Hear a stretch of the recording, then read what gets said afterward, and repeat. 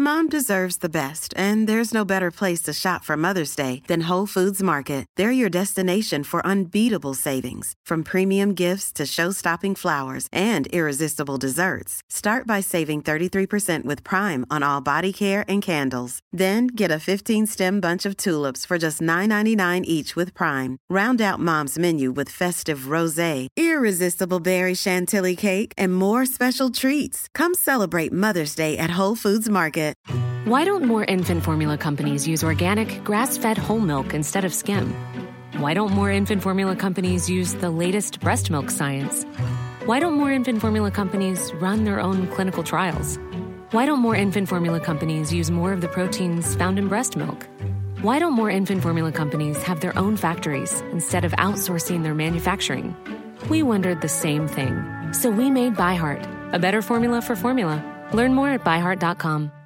Hiring for your small business? If you're not looking for professionals on LinkedIn, you're looking in the wrong place. That's like looking for your car keys in a fish tank.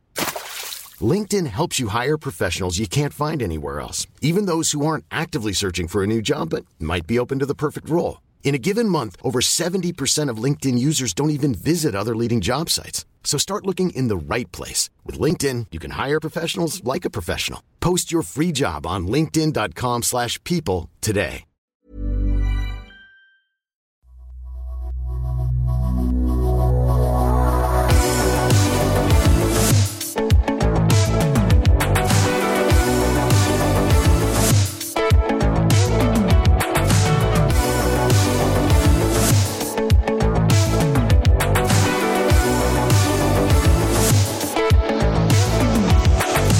Welcome back to another Dr. SuperCoach podcast. You're on once again with Pistol, and I am here with the man, the myth, the legend, Pig. How have you been? Hi, Pistol. Very good, very good. Happy to be on and talking with you again after a weekend of footy. We can finally test all of our theories this weekend. We're like, yeah, this player should be good based on this, but being able to see it with our own eyes is an absolute game changer. Yeah, absolutely. And it's good to see the teams mainly, I guess, doing what they will do in the regular season. Still a few like little tweaks and twists, but I think a lot lined up kind of how we're expecting them to line up, so we can actually judge and have a little bit of confidence, I guess. Yeah. Now, for this practice match, I guess weekend and week, it was actually a very long week. In general, one of the key things I like to consider is how the player will be lined up positionally, more so than what they scored SuperCoach points wise. I think one thing I do like to look at, ironically, is the Dream Team points, because if they were able to get the ball and do all the actions to get the ball, then the SuperCoach points will follow a lot of the time throughout the year. Ironically, in the preseason games, I follow the Dream Team scoring a lot more closely than the SuperCoach, just because teams do weird things and low time on ground or whatever it is. But that's kind of how I like to assess based on position and Dream Team scores. Do you follow a similar script, or do you look at some other things as well? For me, it is very heavily role-based, and what role do they have, and is that where we expect them to line up? Look a bit like how many CBAs or how many kick-ins they had a little bit, although I'm never as big on them as a lot of people are. It's probably more like their role and kind of what action they were doing. Like we'll talk about a few players later that had a definite role change, like Nick Martin and Max Holmes and whatnot, and like we expect them to probably do that throughout the year, so it's probably a good indication of what they did. There are some guys like Caleb Daniel who essentially played like a sub, and I find that one kind of hard to judge if you're going to do that all year or whatnot. But yeah, generally it's role. SuperCoach score, I don't really care that much, and also, especially for my premiums, I really don't care what my premium scored, unless it's really unexpected. And one thing to note, like these preseason games are so open and free-flowing, and there's so many marks in each game. And as ZP Zero Pressure said in our Slack chat, he said, "It very open the preseason, outside player go good." Yeah, and I think we need to remember that it's not going to be hard and physical. It's going to be just really free-flowing. Like, I think Will Hoskin-Elliott had 12 marks on whichever night they played. That's not going to happen all the time. So there's going to be some inflated scores, especially from those like free-flowing halfbacks or wingers, so there needs to be some grain of salt applied. Yeah, the Jaden Short 40-plus possessions against the Pies previously, and then I guess we should just jump straight into it, actually, talking about Jaden Short. Hey, the Collingwood-Richmond was the first game up. To no one's surprise, Jaden Short did very well again, 27 touches, 9 kick-ins, 120 SuperCoach points. Now, I know Vlostuan wasn't playing, so the kick-ins are probably halved. Did you see anything from this Richmond team, or even the Short, starting with Short probably, that I guess screamed pick me? I think if you're already hot on Jaden Short, I think this is confirmation bias enough to go for it. I think he's been moved back to that halfback role where he was a good scorer. I personally, he's on the same bye, I believe, as Melbourne, which is Max Gawn. So I'm trying to avoid more than one premium on each bye. So I'm kind of happy to cop one premium on each early bye, but I don't really want two. Yeah. So that's the reason I'm avoiding Short. But if he didn't have a bye, he'd be pretty close to my team, I think. I liked what I saw. Yeah, I think Jaden Short's one of those 105 guys that's not priced at that. He's priced at 100, well, no, it's at 98 or 99 or something, and he's likely to go 105 plus. But that early buy really does put a dampener on it. As you said, you can't really avoid the other, Gawn being the other ruckman because he's kind of a must select at this point. So I'm with you. I've rethought my structure and premium structure after this preseason and come up essentially with the same logic as you, that I only really want one player per buy if I can avoid selecting more. So that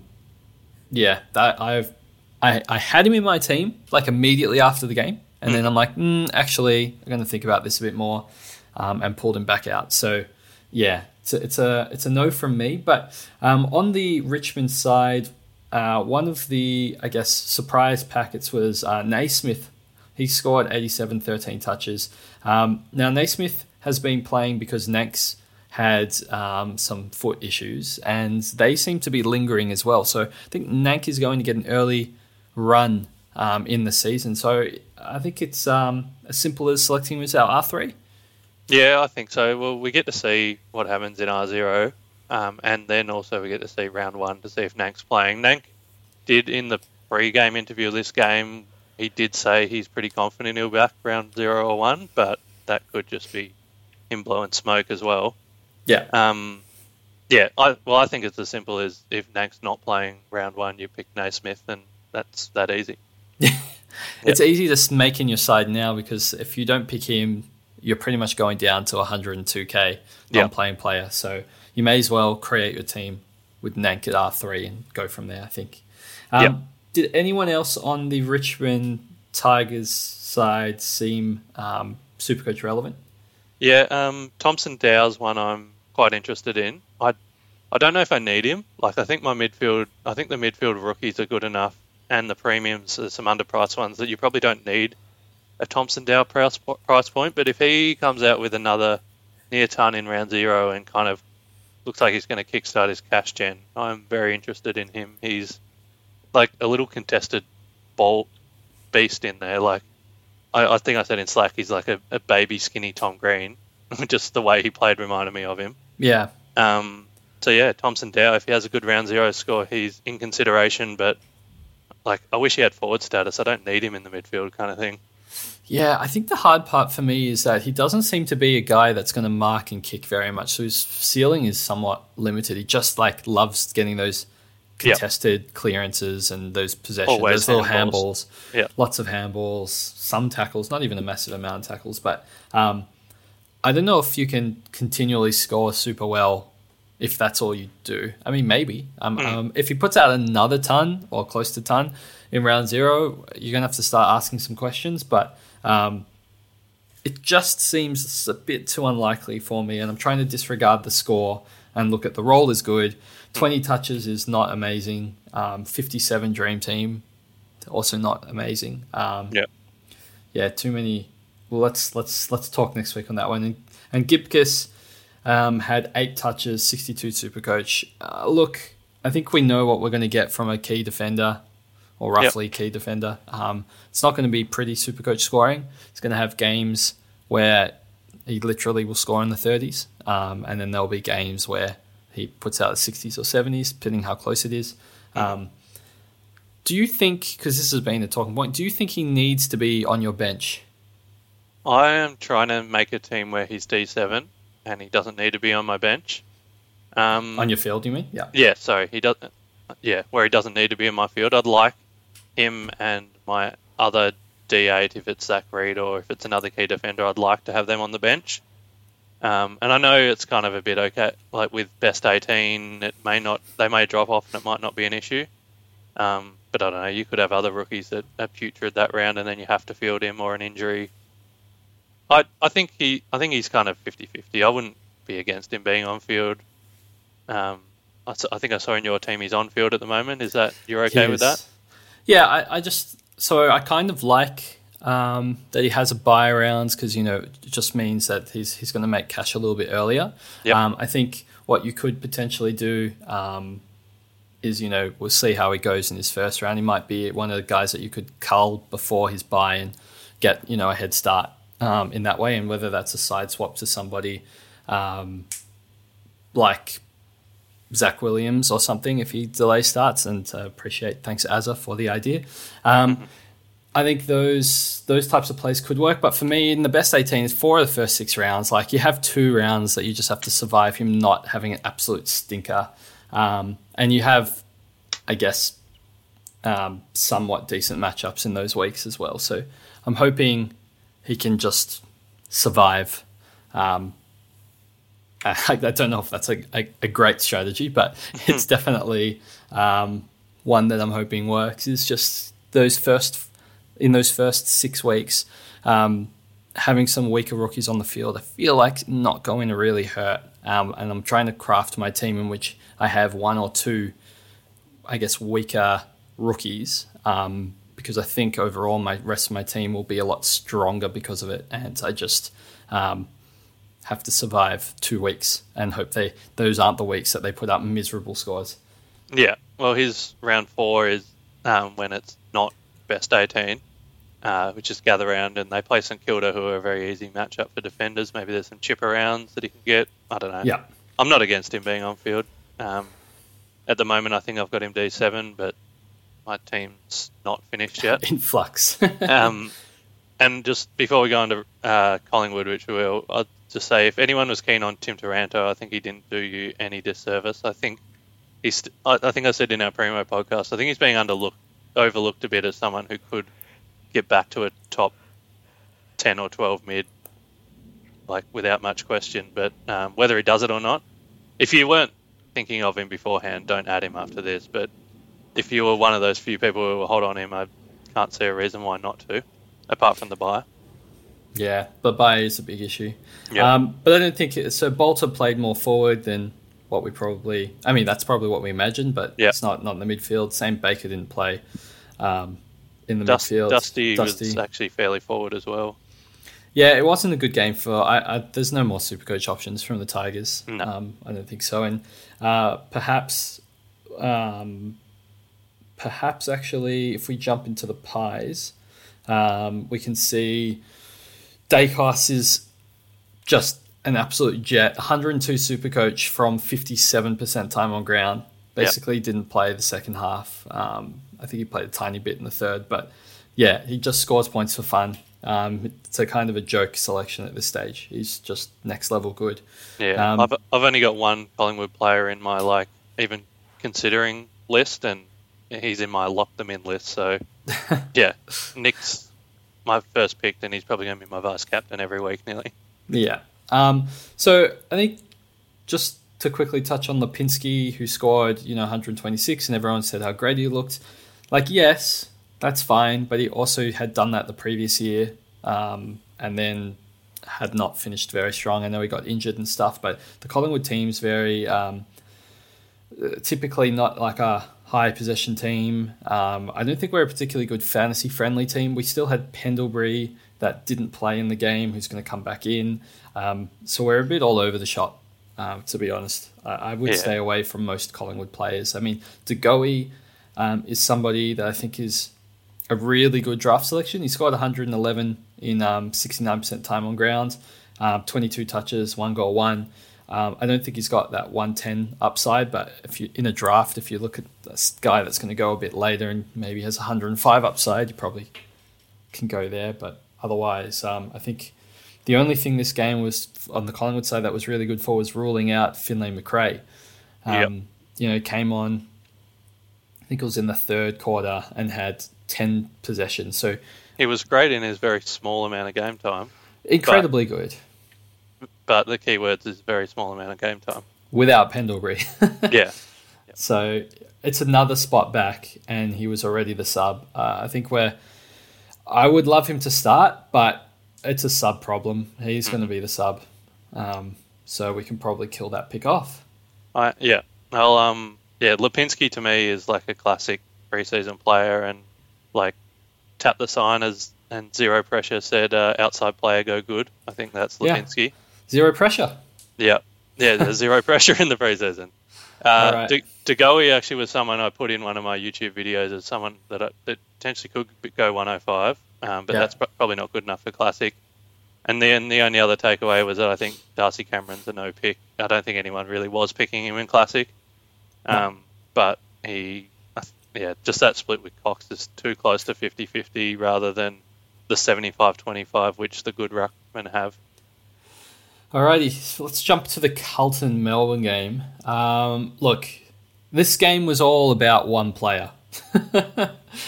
Max Gawn, 130 Dream Team, 185 SuperCoach in 74% time on ground. He showed us what he can do without Grundy, and it is scary. It is incredible, and he cements himself as a captaincy option moving forward. Yeah, sure. And you and I actually mentioned this 2 weeks ago on our 5Ps podcast. We were saying that Gawn is the much bigger lock than Grundy, and that has proven right now. And he's easily a top 3 ruck. You could easily say top 2, maybe even challenge English. I don't know, but Gawn, just pick him. I'm not going to go anywhere else with that. So I think the only, surprise packs from this game, Salem played as a midfielder, not as a defender. 103 Dream Team, 102 SuperCoach. I guess my concern is he's not particularly cheap in Classic. You're paying a primo price for a premium player. But do you think he could be good enough in the season to actually challenge the top 10 defenders? This game, Clary didn't play, and I feel like he was kind of in the midfield mainly because Clary didn't play. I think he will probably come in a fair bit more in kind of filling Brayshaw's shoes a bit. Yeah, I think he's the main guy. Yeah, I would have liked to see this with Clary. It was really impressive to see him get 9 tackles as well as his kind of 15 kicks, which is what helped him get a ton. I don't think he's a 105 guy. I don't know. I don't like picking players who were never on my radar before preseason, and I hadn't even thought of Christian Salem, so I'm not going to pick him. He had 22 CBAs, which was a game high from either side. Mm-hmm. I think he's the guy that will benefit from Brayshaw's unfortunate retirement. So Clary does share the load, absolutely. But I think this role is here to stay. But my issues with Salem is he's very injury prone. He's 420k, so he's not that particularly cheap. He has the early buy. I know that's good. We can see his role, but it's not good for having an early buy as a premium. There's probably enough there that I don't go for, but so it might be another draft pick. How did you see Billings and Windsor for that matter?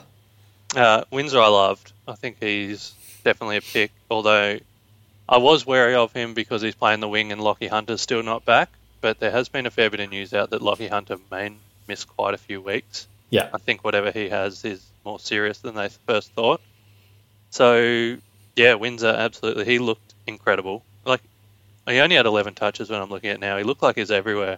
And he needed 2 goals to get a 77, but I could see him, boosting his disposal, and he only had 2 marks as a winger. Yeah, I think I'd be quite happy to pick Caleb Windsor, and I will be. Yeah, I I could pick him. I need to see a nice score in round one. I think kicking 2 goals obviously boosts your score, so I'm trying not to look at the score.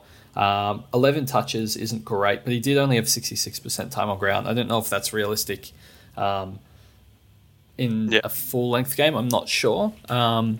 But I just think there's other forward options around that price or cheaper that I might prefer. So yeah, you may not need him. I think he's actually just a genuinely very good player. Obviously being a rookie still and a winger, and he could have those kind of Ollie Hollands games that got stuck on a 30 or 40 when he was stuck on a wing of last year. But I think he's just a really, really good player. Billings did impress me.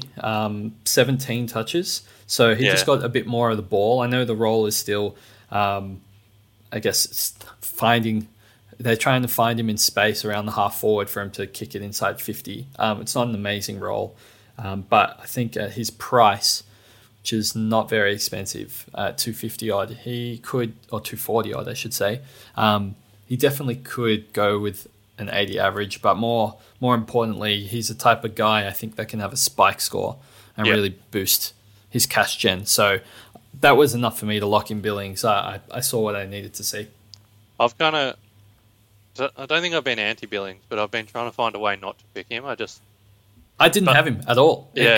Any preseason iteration, I was totally anti-Billings. Okay. Well, I've had him in and out, but kind of fading to not want him. But yeah, this was enough, and like he's only 200 and something K. If he averages, he had a 90. If he averages 80, even he should, with some spike scores, he'll make some money. So he's in my wait and see round 0 score bunch of bananas, but I'm pretty confident to pick him.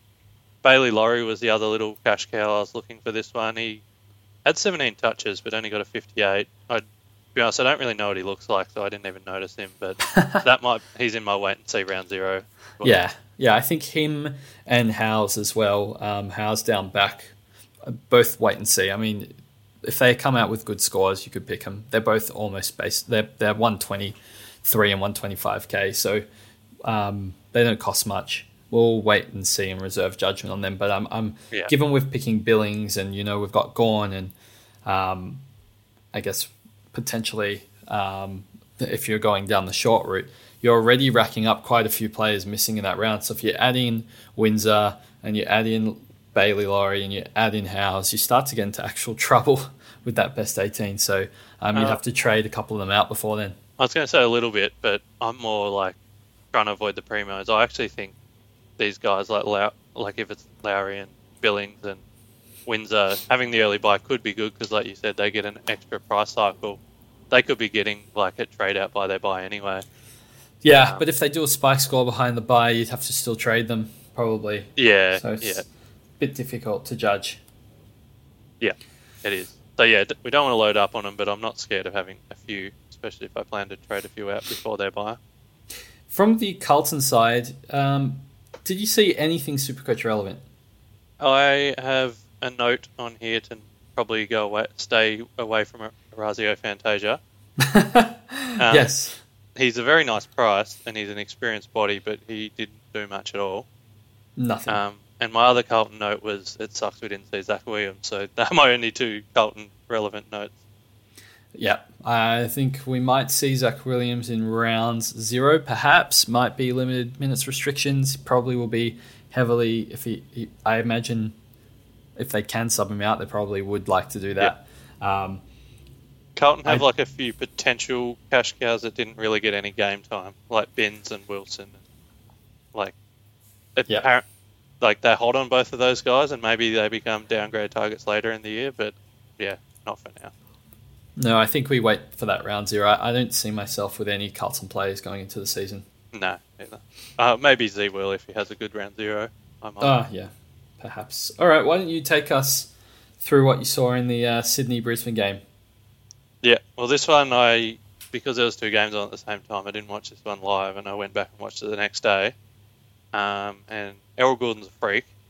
Yes. And I wish he didn't have an early buy, and I'd think about him. I'm pretty comfortably not starting him because he has the same buy as Dacos, and I'm preferring Dacos of the 2. And but, Grundy, if you're going that route. Yeah, and if you go Grundy, then that's 2. So Errol's amazing. Like I said, that's just my own rule of only having one primo on each buy. If people didn't care about that much, I think Errol's incredible. James Jordan is absolutely locked away in my team, as in my forward line. Like, what did he have? He had 115 SuperCoach, 119 fantasy, if that's what you're more paying attention to. Like 31 disposals, 9 marks. With Mills, Parker, and Adams all out now, maybe get some more CBAs. I think he just isn't good enough player to be a cash cow even without the CBAs. So yeah, I'm big on James Jordan. So I wasn't super high on him. I was a bit higher once Parker got out. I did put him in my side. And then looking at the game as well,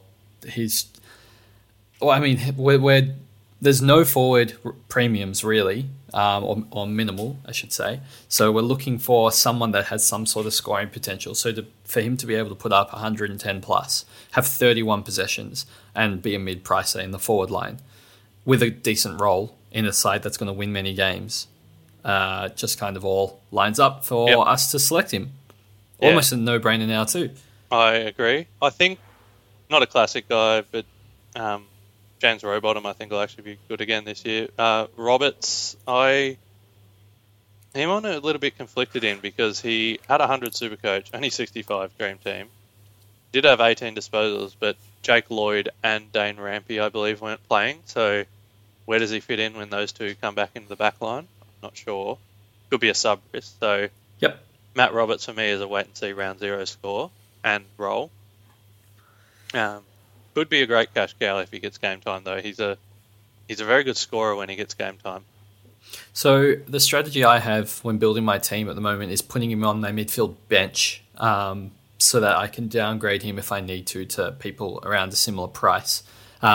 Just because he's got that elevated price. Because if he has this role in round 0, then we're picking him basically no matter what. So you may as well build your team around him and remove him if he's bad rather than try and having to find that 30k to bring him in. Yep. And then the other one for Sydney is Brodie Grundy, who was disappointing by the scoreboard, by the SuperCoach and Dream Team scores. You and I talked about this a couple of weeks ago. I'm trying to find a way to not start Grundy, and I think it's just based on me only wanting one primo in each buy, and I want Dacos. Yeah, I've been trying to find a way to not start Grundy and maybe have a different ruckman. And when I saw this score online because I wasn't watching it, I was like, oh, good, he was crap. He only had, I'm trying to find him. He had 9 disposals, only 2 marks, 4 tackles. No, only 2 tackles. And I was like, oh well, that looks like he didn't try. Which is actually my issue with Grundy. I've had Grundy in my team, and I've seen him when he's been like mopey, disinterested Grundy, and that's the guy I really don't want. Yep. But when Grundy has a good attitude and he's going hard, he's one of the best players in the league, and you want that guy in your team. So I actually really paid attention to this game, and I really paid attention to his attitude, which is probably a different way of going about it. I didn't actually really care what his score or his stats were. And he passed the attitude eye test for me. He was running hard, trying to chase and tackle guys even though he missed them. He was trying to break through packs with the ball and throw his body around. So I actually saw enough with an average score to actually get me back on the Grundy train. He's still not I've cleared my team and I've only locked in the locks, and he's not a lock for me right now. But if he has a good attitude in round 0, he'll be in my team, I think. Yeah, I thought extremely similarly to you. I really desperately didn't want to pick Grundy just because the buy situation, the early buy, and I was hoping maybe I could put in Sherry or some other ruckman. But he only had 60% time on ground and he scored 65. You scale that up anyway, and you're looking at a 90-ish. So he's not going to do worse than what he's priced at. It's a really safe selection to just be fine. Hopefully, it's fine with an upside of great. So it's frustrating, but it's frustrating he didn't set the world on fire, but we'll just have to cop it, I think. We'll judge in round 0. But leaning to having to build all my teams with him as my R2. Yeah, I am at the moment, and like if my ideal world would actually be to have him until round 5 until his bye, and then trade him to English then, but he may not have made enough money, or English still might be 700k, so it might not work. But yeah, we'll see the round 0 score, but in terms of that'll give us some good indication of price movement. But yeah, more I'll be looking at his attitude and seeing if he's sulking or if he's throwing his shoulders around. Yep. All right. Heading on to the Brisbane side, McCluggage looks like he's breaking out, perhaps. 25 years old in that category. 162 SuperCoach, 131 Dream Team. Enormous game. Early bye, which probably kills his classic selection, or does it? I think McCluggage is also a very open the preseason outside player go goods.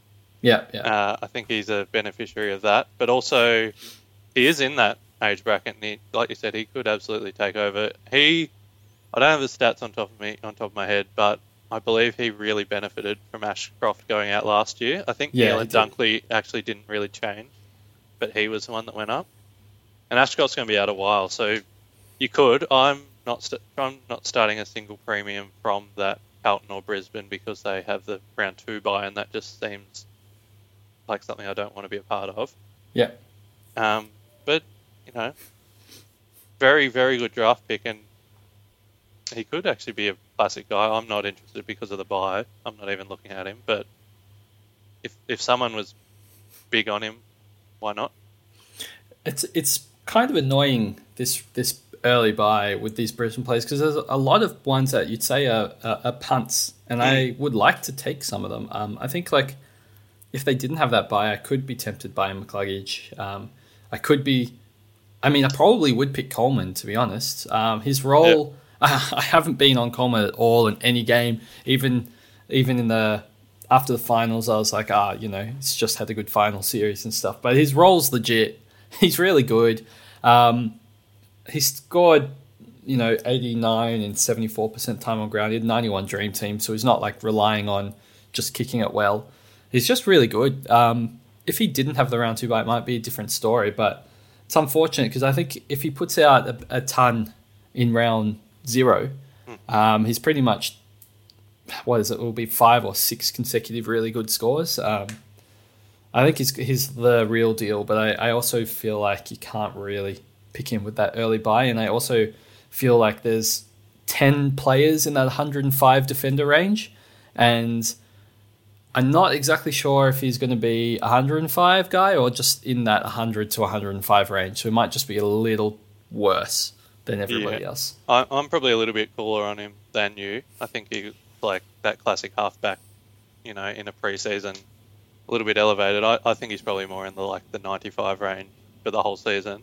Yeah, okay. But even so, that maybe that's enough money. I haven't done the calculation because he's not super expensive.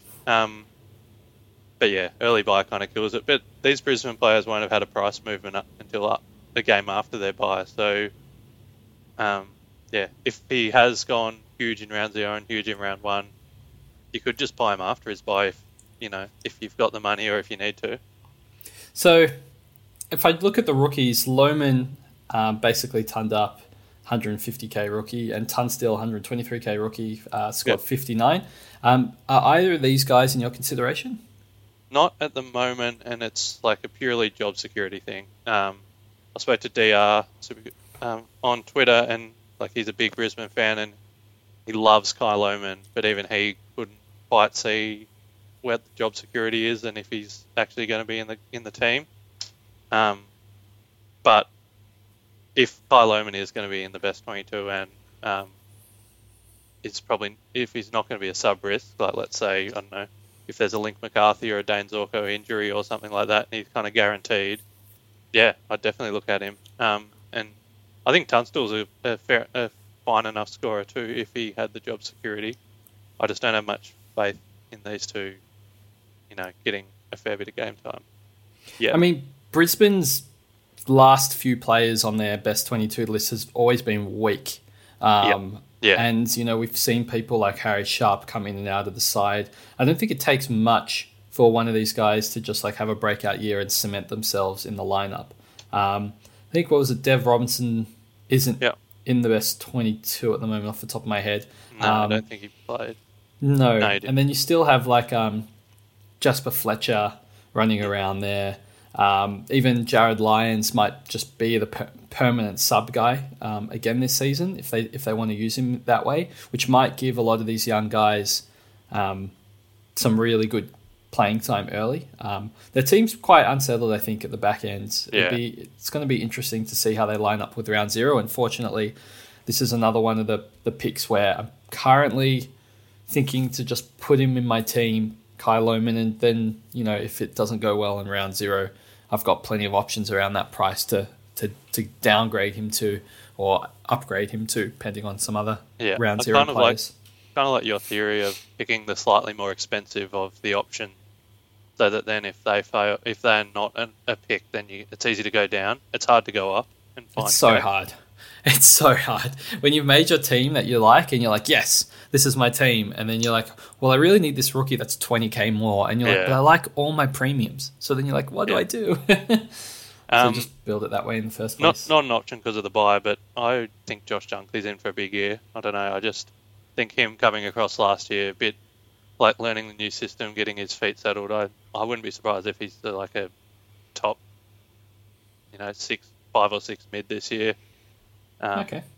I know that's just my gut feeling, but I'm not going near him because of his buy. Fair enough. I mean, it's hard to argue. All right, why don't you want to take us through the GWS Gold Coast game? All right, I did watch this one live, and I had a lot of feelings in it. Yes, please take us through your feelings, especially related to Tom Green. Yep. This guy just does things for me, and I tried to jig it where I can get him in my team. And we'll talk about Flanders a bit later, but I wasn't picking any premiums from this game, this round 3 buy if I had Flanders, but I'm fairly off Flanders now, which we'll talk about in a bit, which means I probably could take a premium from the Giants or the Suns who have the round 3 buy. So Tom Green has floated in and out of my team. He's an option. Tuka Miller has also been an option. But like Tom himself is incredible, 31 disposals, a goal, 118 SuperCoach in, just made it look so easy. But you and I talked about it 2 weeks ago, and I think you had him in your team 2 weeks ago, and apparently I talked you out of it, just with the 2 buys in the first 12 weeks. And now we've kind of swapped. Yeah, I was thinking about it, the 2 buys, because I also am a big Dawson fanboy, so I was just thinking, look, Dawson's got 0 buys up until his first one, till round 15. And Tom Green has 2 buys. So worst case scenario, I can just trade Dawson to Green if I wanted to. But I feel like Dawson's going to outscore Tom Green with 2 buys and feels a lot better and safer. So I made that swap really quickly after that podcast, after our discussion. It just sucks when you see Tom Green dominate and you're like, man, I had that guy on my side. But you got to keep reminding yourself. I mean, same as Goulden. Like, I would be surprised if after the first 4 weeks, Goulden isn't like in the top 3 highest scoring players. Yeah, but that just a buy just really kills it. And a little bit off topic, but I saw the Giants boss is petitioning for round 0 to become a thing full time. Oh, so God. I'm against that, only from a SuperCoach point of view. Kieran Briggs, I would actually be fairly interested in nearly too if he didn't have a buy. I think he's got another level to go. He just looks like a beast. 20 possessions and 66% time on ground. 112 SuperCoach. And he's playing against Jared Witts, one of the hardest ruckmen in the league, and dominated him. And it wasn't like Witts was... I mean, these guys had 25 CBAs and 23 CBAs, the most on the ground, the 2 of them. It was like they were doing the proper ruck dance. They weren't holding back. They played pretty much exclusively on each other. Briggs is awesome. Yeah. I think he's if you're in a draft, he could be, I don't know, he could outscore Grundy potentially. I don't know if that's a big call or not, but I think Briggs could be better than Grundy from a an average this year. It's just that he has to buy, and he's a lot more expensive. He's a lot more expensive than Grundy, but I think he's much better than Grundy. But also, I mean, I think we discussed in the last podcast, Grundy's not really he's weird. He's kind of like an okay, we'll pick him, but he's not a top. It's not English or Marshall who are going to outscore him. No, if I'm picking Grundy, it's as a cash cow. Cash cow, yeah. And to try and make me 120k and score me some good points. And Briggs isn't a cash cow. No, because he's over 600k. I'm assuming. I don't have it in front of me. He's extremely good. 608. Yeah, he's extremely good. He ticks a lot of the boxes. He's young and I really wouldn't be surprised if he ended up as a third best ruck this year. Yeah, terrific. But it's hard to pick him with that buy. Yeah, unfortunately. Toby Green was incredible. He had 3 goals, 3 to get that score. But even without that, he just looked amazing. He could be a top 8 or so forward, but he has also done interviews saying that he wants to see the young guys in the midfield go better, and he'll sit up forward more, which turns me off Toby Green a bit. But so I've got a question about that, and I've got a problem with that statement. Yeah. So they're in a premiership window? Well, yes, I do actually think they're in the premiership window, but they have this player, you may have heard of him, this young rookie coming up that they played in their midfield at 23 CBAs, the team high with Briggs, and he got more CBAs than Tom Green, who got 21. This young player, you may have heard of him, called Callum Ward, had 23 CBAs and only 1 clearance. That's terrible value to have in your midfield. They must just love some things he does. Like, I don't know if it's the hard gruntness, but I thought Water would have been phased out of there 3 years ago, to be honest. They've had so many good midfielders over the time. The fact that after all of these years in a premiership window, they're still playing Ward as their number 1 CBA mid. I mean, Canelio is their 3rd CBA mid. All these guys are none of them are spring chickens anymore. Something's gone a little bit wrong in terms of their midfield mix. I'm not sure what's happened, but it's not right. Yeah. Anyway, that was a tangent to me kind of saying Toby Green's going to be great. He's going to have some big scores, but I think he'll have some down ones when he does play a lot more forward or doesn't get 3 goals 3. So they have... Yep. Yeah, you're going to talk about the buy flip? No, well, I mean, there's potential for a buy. I just hate booking in the trades. Oh, yeah, I'm not a buy flipper. Even though this is the first year, I don't think I'm going to be a buy flipper. I think GWS's team is a little bit confusing to me. They've got like this top end talent that wins them games, and their bottom end is mostly a mix of high potential young guys and guys that you've never even heard of before. We've got Josh Fay is 136k mid, and he had 69 Dream Team off half back. Did you know he had 16 touches? Did you notice him? Yeah, he was pretty good, and I do notice him because I've been hot on him for a year or two after his huge VFL numbers, and I've just been waiting for him to not be a sub. But I still think he could be a sub risk. They've actually got 4 cash cows that I'm considering, like watching their round 0 score and seeing their role. Yeah. Harvey Thomas. Harvey Thomas was great. I noticed him a lot. Like he was kind of that link up between the middle going into forward 50, and I thought he was very impressive. Brent Daniels got injured, so there's a spot up for grabs. Yeah, then there's also Jacob Weir and Aaron Cadman, who depend... I think Cadman you could pretty easily have at F8. It'll be a slow burn, but I think he's actually going to make a fair bit of money this year. Where I think is a bit more of a sub risk, but if he gets all 4 of those could nearly be in our team if they're guaranteed to get game time. Thomas is really, really good. Yeah. Like, I don't think if you got to watch it. He's really good. He's 117k. He's got forward mid DPP, which we know we love. there's a lot of forward rookies that are potential picks. He's certainly one of them. I am very keen to watch him against the Pies. I mean, that's a tough round zero matchup for him. And if he manages to pull off, a 60-plus score against the Pies, he's serious. Yeah, he's a great player. The other one, before we go on the Suns, I don't really want to talk about him because I've never been a fan of Harry Himmelberg, but any thoughts from you? There's some people that want to select him. I think the early buy kills it. He's priced. I don't think he's got that 105 potential. You're paying enough that he kind of needs to be a keeper. The low 90s scores, I think, is about what you're going to get from him. I thought you were going to say Lee Kalia because I know people have been picking him. He hasn't even been on my radar. No, 123k. I think he'll play, but he's a punch first guy. He's not even a mark first guy. So you're not getting many points. I think you're getting in the 30s and 40s. You're not making much cash there. Is he a defender eligible? Yes, yeah. Whereas when you're comparing to, say, Zach Reed, who likes to take an intercept mark and could get some spike scores from doing that. Yep. Yeah. I'd lean away from Lee Kalia, I think. Yeah. Moving on to the Suns, I think firstly we have to acknowledge that Sexton is actually really good off the halfback and everybody should be locking him onto their field.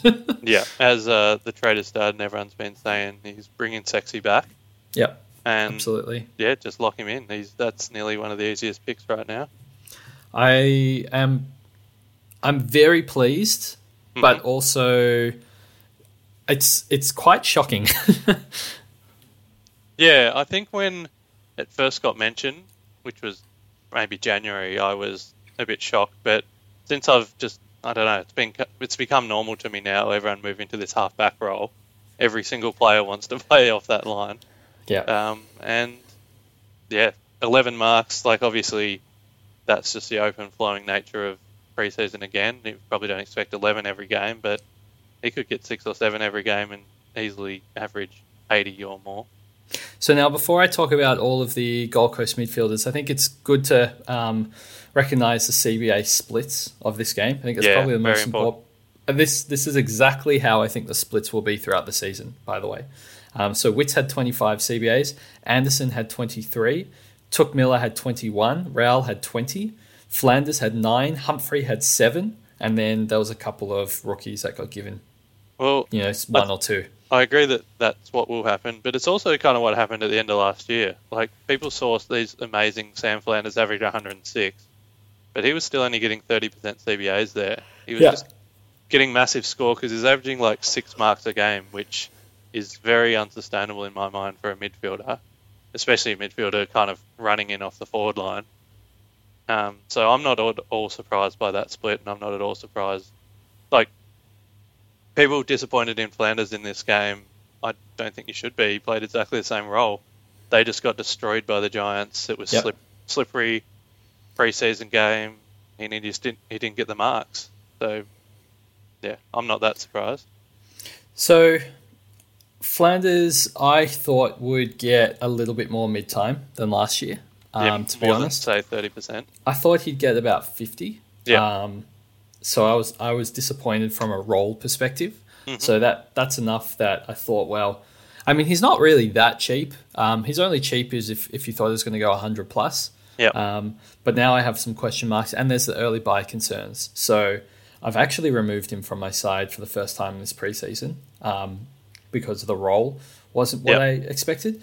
And I've been very hot on Took as usual, and I will admit up front that it's one of my weak points because I seemingly always have Took Miller in my side at some point, or boost him in when he gets injured. That's another thing I love doing. He looked like he was back to his best, in my opinion, and I will nearly certainly be selecting him to start the year. Yeah. Maybe me and you shouldn't be talking about Took on the same podcast because I feel like we just affirm each other, because I also boosted Took in last year at the same time and he got injured, and I'm a huge Took believer. And just watching this game, like I put him and Green in my side and then thought, no, I can't have them both because of the bye. So I'm still very open to picking one of them. And even looking like, Touk didn't do anything unusual that he normally doesn't do when he's going well. He actually only had 2 marks, which is probably low for him, the amount he gets around the ground. So, and I don't have it in front of me, but I think he actually also had about 8 clangers, limiting his score of 116. Could have been a giant one. So, yeah, if you're selecting Touk, like my advice, as we've said, is to only have one buy player from each buyer. So if you're still keen on Flanders, you probably can't have Touk. But if you're dropping Flanders like you and I have, Touk's back in play. Yeah, he had 6 direct turnovers and then 2 frees against, so 8 clangers total. Yeah. So, yeah, that could have been a 130 or 140 if you didn't do that. He's good price. I think that's the thing for me is I'm trying to pick those value picks. Yeah. In my team, I've got a couple of them in the midfield at the moment, and there's not many that I think can go 110 plus and be season-long keepers. Some of the other ones I'm selecting, I'm planning to trade out. But him, and based on what Slack thinks, given in our previous podcast, Slack thought he'd go 109. Yeah. I think similar, which is why I want to pick him in my team. And I know he's got the early buy, and I've been not wanting to pick people from that buy. But now that I've removed Flanders, as you said, I have no one else in that buy. I think given the value he presents, it might be worthwhile doing that. And I should say as well, when I've been redoing my team and thinking about how I manage this buy situation, a lot of it's been picking the best cash cows I can. I think I've got Hustleweight. Well, I know I do because I can see my team. I've got Hustleweight at M9, which some people would have him on the field. And I think having him there to jump in when I need him in those buy rounds might also be valuable. So that's kind of how I'm leaning, structuring my side. I mean, it's still early days, but that's kind of what's going through my mind. Quick question on that. Do you think that that's like, say, the non-buy rounds, having Hustleweight at M9, do you think you're wasting his, not necessarily his cash, but his scoring potential? Like, he could be putting up 80s on your bench that you're not kind of getting just so that he covers you in a couple of rounds? Absolutely. It's a significant risk, but we'll have to judge that as we go in the season. You can always trade out someone, but it does make me lean towards hopefully putting Harvey Thomas as my M9 and being able to, I guess, use DPP to ensure I have a buy player in my midfield at all the buy rounds, so I can, I guess, loophole between my 3 bench spots or 2 bench spots or whatever it is, so I can always take advantage in 4 of the first 6 rounds and only really need to gamble on missing 2 of those big hustle weight scores. That's fair, because I had the same thought initially. I thought, I'll just have Hustleweight M9 and then I can pick all the buy players I want because he'll cover them. Yeah. But then I thought, oh no, but actually no, I want Hustleweight on field when it's like as much as possible. Because I think he's a really good scorer. Well, we do have quite a few buy rookies, and that might help us get some of these other rookies onto the field. Yeah. So it's just something I need to play around and tweak when I'm building my side to try and ensure that he's not stuck permanently on the bench every single week, because that, I think, wouldn't be great. Because I'm sure after watching him multiple times now that he's going to have some really good games. Yeah, I like him. And we'll talk about him, I think, in Hawthorn. But absolutely, the last 2 players I was probably going to mention for Gold Coast was Bodie Hewlin. People were keen on. He didn't really do much. I don't think he's really a pick anymore. He was good in 24% time on ground. He had 8 touches. He just isn't, the job security's not there. Yeah. And then the other one didn't have a big score because he only had 1 mark and 2 tackles. But I think Noah Anderson could probably go to another gear this year. He averaged 104 last year. I could see him like at a 109 maybe. Yeah. Maybe not quite breaking into that kind of top tier of midfielders, but a little bit of value, but probably not enough value. I think he's good. He's a good draft pick, I think. Gold Coast have the easiest draw this year, something that we probably should mention, and that makes me lean more towards Touk. I know if you need another reason, but it also will help Anderson to achieve, I guess, higher highs, because I think he's I'm not a downhill skier, but he's some of his big games were beating up on the worse teams, and they play quite a few of those this year. All right. Should we go to the next game? Absolutely. Lead us off. All right, let's start with Geelong. And I've got 2 players that I've locked in my team from that game. Okay, locked. That's Yep. You can't change once you say this now. Yep. It's in. And one is actually not that good a scorer, but Tom Stewart, I think, was absolutely still fine. I think Geelong are going to be pretty bad this year, and he's going to get a lot of chip arounds to keep it in possession or a lot of kick-ins. I know there was a little bit of... Some people were talking about whether Max Holmes going back there kind of takes possessions away from Stewart, but I think they play quite different roles and score in different ways. Yep. And with Sicily going down, I just... not going down, but not being as popular, I guess. I'm still hot on Tom Stewart. I didn't see anything that made me go away from him. No, I'm with you. And then my other lock, and maybe a little premature because he only played 60% game time or something, but is Jai Clark. When he was on the field, he was incredible.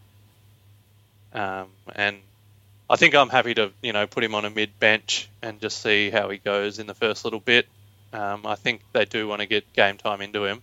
He might be like, remembering Caleb Sarong's rookie year, or first few years, they kind of massage him a bit, but I feel like he can still score enough in 70% game time. Absolutely. He looks really... Both those players looks really good. I think what surprises me a little is I don't think Duncan is particularly... he's really dropped off what he used to be. I'm not sure how many games he should realistically play. But Holmes playing kind of a CBA / halfback.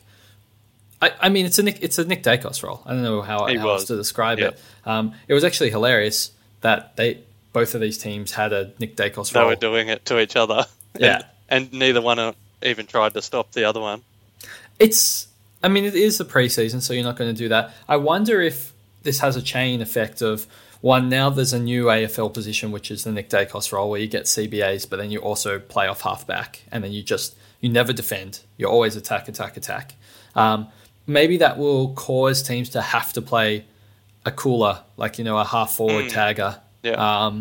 And maybe that's a role that's going to be invented to stop this type of behaviour, because it was incredibly effective. I mean, Holmes had 29 touches and a goal, and Nick Martin had 28 touches and 2 goals. Yeah, they were both just doing what they wanted. And Holmes did his in, you might have the stats there, in quite low game time. 65%. Yeah, he had 108 SuperCoach. He went off he got tackled and kind of his ankle under him, and so they just took him out of the game as a precaution. He and Danger, I think, after the game said he'll be fine. But, he won the AFL Grand Final sprint last year, and he was showing that off in the game. He'd just take it, put it under his wing, and run 30 metres and kick it 50 metres. And he was just doing what he wanted, Max Holmes. He's in my heavy consideration. Oh, wow. Yeah, he's not in my team because I would rather the Essendon guy doing the same thing. And actually, while we're talking about Max Holmes, I think he's less of a chance to get defender DPP than, say, Nick Martin or Carl Amon. And that's just because he did start defence a lot, but he also went on the wing a bit. And his comments and Danger post-game and I think mid-half-time were talking about how versatile he is and how he's going to play all around the ground throughout the year. Danger even said he's kind of their weapon that will throw all around. So the fact that Max... I think Max is less likely to get DPP, but because he's cheaper, you could just use him as a cash cow, like a Brody Grundy type cash cow. Yeah, so I kept my eye on Holmes a lot last year because in my RDT, where I came 4th, he was a POD for me that I brought in after round 2. So he was in my side for a while, and I love him. I think he's an incredible AFL footballer. But I'm not sure from a fantasy perspective or SuperCoach perspective as well. He's not an incredible user of the ball. Nick Martin's much better ball in hand than Holmes is. So I feel comfortable that Nick Martin can go 105 because he's a good ball user, and I don't have that same I'm not as comfortable with Holmes going 105. I think Holmes will improve, no doubt about it. But you're going to be stuck having to trade him out, I think, at a stage. So he's not going to be a top 10 defender. So it's a bit of a no man's land pick for me. Yeah, watching this game, I put them both in my team, and then I deleted my team and said that's a bit silly. Hold on. So I'm considering him. He's still on my maybe list, but I don't think he'll make my team. But we did see some good things. Yeah. So before we move on to the Dons, Oliver Dempsey scored 93 Supercoach. He was incredible. I was watching that game and I don't know if I knew what he looked like, and I just kept seeing him bob up, especially on the lead, taking these contested marks while someone was trying to spoil him as kind of an undersized forward. He was a lovely player. Yeah. He just has two good forwards to come into that team in Rowan and Henry that could easily push him out. If he's playing round one, he could easily be a pick. I'm just not sure if he does. If he plays round one and he plays how he played in this game, he'll play every game the whole year. Yeah, he was awesome. I think we kind of got trapped with Chandler last season where we were like, okay, well, we're not going to pick him because he's going to not have a good game and then he's going to get dropped. But then he had 6 incredible games in a row and he made 200K. I think if Dempsey's named when Rowan and Henry are back, which I'm not sure if they're back for round one, I don't actually know what their issues are. But yeah, well, if Dempsey's round name one, I think you can just pick him and just see how he goes. Yes, he's in that Kai Lohmann price range. Yeah, and we have these fix-up trades for a reason. You get 1 or 2 rounds in and you actually see which rookie you really need. And he might have been dropped by then, he might just be having negative 50 break even, he's ready to go. So something at least interesting that between, we've mentioned now probably a couple more forward rookies than people realised were options. Yeah. And we think of, okay, we've stuffed mid prices in our forward line all the way to, could be F4 or F5 or whatever it may be. But there's a whole forward line that you can fill with rookies that might be better than all the mid prices in terms of cash gen. There's a lot more options available and team structures available than we've seen. I think you could totally make a viable team that has 6 premium defenders, 5 premium defenders, 4 premium defenders, even 3 premium defenders, and you could really pack out your midfield or go thin in the midfield and the forward line as well. You could have all rookies and 1 or 2 mid prices. And where we haven't really spend our money. We're going to go into the year with $1 million in the bank. English. I'm heavily considering that. I made a team just before that I was actually really happy with that had $300K in the bank. So that could just be English. I mean, we got to spend it somewhere. We're going to get to a stage where you pick all the value players, and then you're like, okay, well now I have 200-300K left over. I should probably get a top of the end. I know they're not value, but it saves me a trade.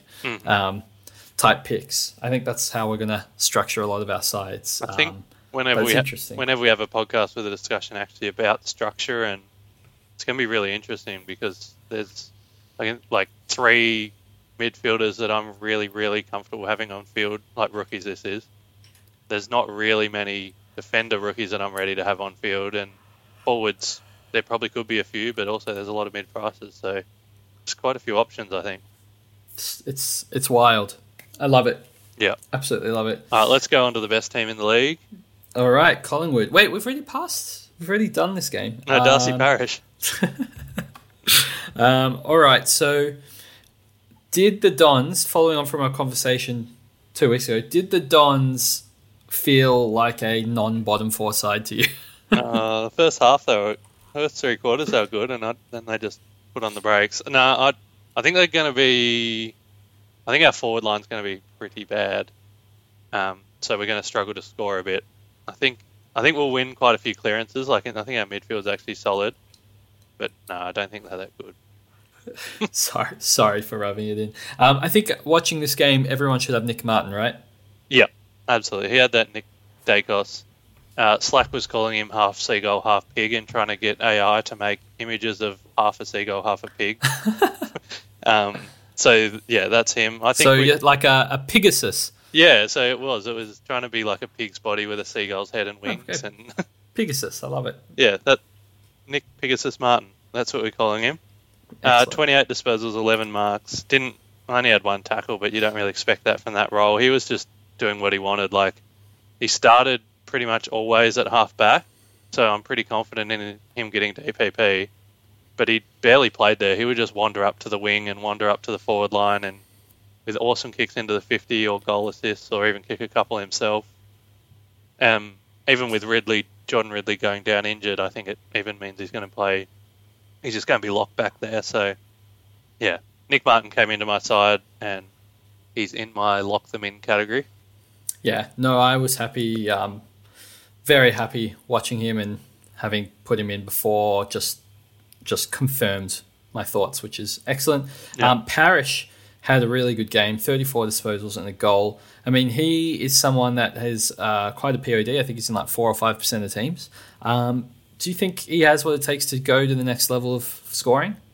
This one is really baffling me a bit. Like, when we talked 2 weeks ago, you were surprised because I said I had Parrish in my team. Yeah. So I was on him early. It might be funny to say, but this game nearly turned me off him a little bit.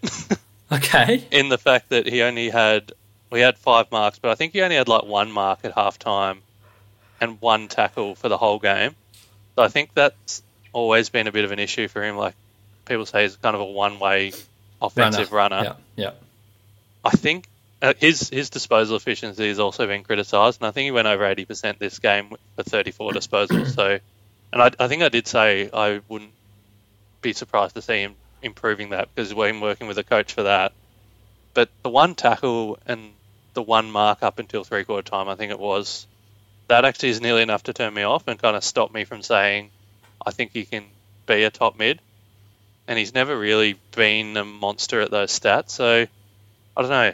I was watching him dominate, thinking yes, but then, I don't know, I think he's limited because he doesn't get that many tackles or marks compared to, say, a Bond. That post-game clarity. Yep. So, so he tackles, like, most of the best 22 mids, or the top mids, average 6.5 tackles. He only averages 4. So I think that's a real, like, a glaring, capped at around the 110, maybe 111, 12, but can't get to 115. Yeah. I mean, anyone that's getting 30-plus touches is always going to score pretty well, especially if they're scaling on the line in these tight games. I think he's still a good pick, but I'm not sure if he's... No, you know what? I think he's a good pick. I'm going to... Yeah. That's where I'm going to end that sentence. I think he's solid. Especially for the 600k. He's in that kind of same mark as... for me, he's in exactly the same mark as Rosie and Brayshaw in terms of... I could see any... Better than Brayshaw. Yeah, I think any of them could go to 115 if everything went right for them, but they also could kind of just stay at 109. Alrighty, so the only other Don that really... Outside of Zach Reed, who I think most of us have locked away at D8, scored 80 as a 123k rookie, so I don't know if much discussion needs to be had there. The other Don that I guess people might have potentially overlooked is Sardis, 85 Dream Team, 65 SuperCoach, 24 disposals. Probably, I'd say, locked onto a wing role at the moment, but he's only 240k forward mid. There's, I guess, spike game potential when you're a natural accumulator. I just don't know if he's better than Billings at the same price point. I think, well, I don't know if you remember, but when Team Picker opened in December, he was very, very highly picked starters. Yeah, he was. And then he just absolutely dropped off a cliff because people weren't interested. And I like, as a Bombers fan, I watched him throughout his rookie. I actually watched a lot of AFL games to watch him last year, and he is an absolute incredible accumulator, but he's one of the biggest butchers of the footy I've ever seen. one of the worst kicks right now, so I think his clangers and his disposal efficiency are just going to limit him in a lot of games. Like this game, 85 fantasy versus 65 SuperCoach probably speaks to that, unless he gave away a lot of frees or something. I just being a rookie as well in the variants, and we've got a lot of good wingmen in, like, if Durham goes back out there, or maybe they put Cox. I think Martin's not there anymore. Dersma as well. I actually thought if Sardis was playing, he'd kind of be like half forward flank, so I'm not really sure. I think I'm more secure in like Billings because of his role. Yeah. All right. We'll move on to the Port game. Port versus Dockers. Lots of SuperCoach intrigue. The two teams with the round 13 bye playing each other. Yeah, I love these teams. All right. Well, we'll start with Port. I think the major discussion point from this game was Butters being subbed out in the opening minutes of the game, really, with an ankle knock. Has that stopped you from picking him? I did have him in my lock them in category, and I've now put him into my premiums to consider category, which means I've cooled a little bit. Not even so much that, but Rosie said after the game that Butters actually did this 2 weeks ago, and it's a bit of an ongoing thing that he re-aggravated. That made me a little bit jittery. Yeah. But Ken and Butters have both come out and said, no, I'll be right. And if it was round 1, I would have just got a jab and kept playing. But also, I think Sarong's injury last year was just a lingering ankle that kind of really slowed him down at the end of the year. So it can impact people. I just still think he's a 115 plus player and one of the best midfield scorers this year. So I think I'll still start with him if he's named round 1. I very reactively took him out of my side. I love him and I agree. I think he's a 115 type guy and he has huge upside, potentially one of the best in the game. He's really injury prone. I know you're like, he played a lot of games last year, but he played a lot of games injured as well. This is what he's going to do, though. He's going to get injured, and then he's going to play out the games injured, and then have a poor score, and sure, I can pick him up at some other stage. But he already got injured in the preseason game. If it is an ankle, which limited Sarong, is it just mean the first couple of weeks he's going to just be taking it a bit easy and working himself into the season, and then I can pick him up the same as last year where round 8 he just like exploded. Maybe I do that instead. There's been a few questions as well because they play West Coast and North in the first couple of rounds. Does he just kind of ease back into it and play a bit more forward and then kind of rest and play low game time because they're winning by 100? That's being questioned in Slack. I'm not sure. Yeah, it's a tough one. It's all guesswork, right? At this stage. If I was the coach and we were winning by 60 points, I'd start playing Butters in the forward line a bit to protect him, the half forward, and get players like Horn Francis and stuff through the middle, or some of the younger guys. It is probably going to be fine for people that want to take that risk, but given the other risks I am already taking in my side, I mean, if we just look at a general team with half of these mid prices and Fife, and even in the midfield, people such as Parrish, LDU, there's quite a selection of injury prone players that we're taking. So our risk, I guess overall, our risk profile in our sides are quite high this year, I think, maybe comparatively to previous years. Yeah. So I started to feel a little uncomfortable when I was looking at my midfield. At the stage, I had all of Parrish, LDU, and Butters, and Fife. And I'm looking at it. I mean, Hayden Young has been injury prone in the past. I'm not sure if he's fully over that yet. But Tom Stewart misses a couple games every year. I'm just looking at the side and I'm like, what am I doing? Like, I want guys that are going to play every game. So I went specifically out of my way to start de-risking some of the spots, like choosing Dawson. I think that's fair. And so I actually did go Butters to Dawson. That was my shift to try and de-risk. Fife's been out and in and out and in. I still don't know where I'm going to land with that one. But I took out Parrish as well for a similar reason. It's just trying to make sure the premiums that I'm paying the 600k plus for are actually going to last me the year. Yeah. That's fine. Butters is a hard one because I was so hot on him and like one of my first picked, and But we can't ignore those injury risks or the playing through the slightly injury. Yeah, I think I'll wait to see maybe round 0 scores to see if there's any. Before I finally make up my team, that might be kind of the last decision I make. Do I go him or do I go someone around his price? I'm not sure. I still want him, and I think we'll all want him at some stage. But I wouldn't blame anyone for fading just because of the risk. Alrighty, so from the Port side, there's a man that I know you've been quite hot on, and I was quite hot on last week. Maybe take us through your thought process. Which man? There's a few men I'm hot on in this team. Okay. Well, I was talking about Rosie. I know you were pretty hot on him in the chat at the time of the game. And I mean, I guess you could have been. I guess we could have been talking about Wines. Houston, I'm also very hot on. Houston, okay. I'll talk about Rosie because I think there's this spot on my team that's like I said, that 600k that's either Parrish or Rosie. And I think within 30 seconds of the Port game, I'd changed it to Rosie.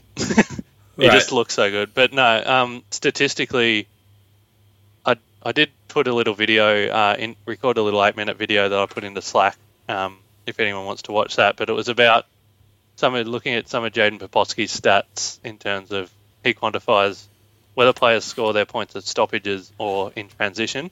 I like the two ways to score. And generally, the people that regress are the players that... Jewelry isn't a gift you give just once. It's a way to remind your loved one of a beautiful moment every time they see it. Blue Nile can help you find the gift that says how you feel and says it beautifully, with expert guidance and a wide assortment of jewelry of the highest quality at the best price. Go to BlueNile.com and experience the convenience of shopping Blue Nile, the original online jeweler since 1999. That's BlueNile.com to find the perfect jewelry gift for any occasion. BlueNile.com. I'm Sandra, and I'm just the professional your small business was looking for. But you didn't hire me because you didn't use LinkedIn Jobs. LinkedIn has professionals you can't find anywhere else, including those who aren't actively looking for a new job, but might be open to the perfect role, like me. In a given month, over 70% of LinkedIn users don't visit other leading job sites. So if you're not looking on LinkedIn, you'll miss out on great candidates like Sandra. Start hiring professionals like a professional. Post your free job on linkedin.com/people today. Score really highly at stoppages but aren't that good in transition. Like, that's really hard to keep up year to year. So there's guys like Sarong and Rowell and Cripps and stuff that are at risk of that. But then he looks at players that are really good transition scorers that are going to play full-time midfield and can up their stoppage numbers. And they're the ones that he often picks as breakouts, and there's been some good data on that in the last few years. And Rosie was one of those ones that absolutely jumped out at me. Like, his transition scoring is incredible. And his stoppage scoring is still pretty good, but I think it's even got another 5 to 10 points on that. Yeah. So yeah, Rosie, I'm pretty big on. After I did that little research, I actually took Sarong out and put Rosie in, kind of before these practice matches, and then this game where Sarong didn't do that much, although he's all right in the end, and Rosie did a lot, kind of validated that a bit for me. But it was his tackling that really made me go, oh nah, like, this guy is an outside scorer that can do it in transition, but he's in there having a crack, and he's a good tackler as well. So yeah, Connor Rosie's in my team, and I don't see a single... Actually, he's in my lock them in category. Oh, wow. That's huge. Yeah. That's a big call for, I guess, someone that wasn't a full-blown premium mid last year. Yeah, I think he's one of the ones that goes from 109 to... It might only be to the 113 to be an M8, but I think he could do that. Yeah. I mean, I'm not going to say anything against it, given I had those thoughts last week.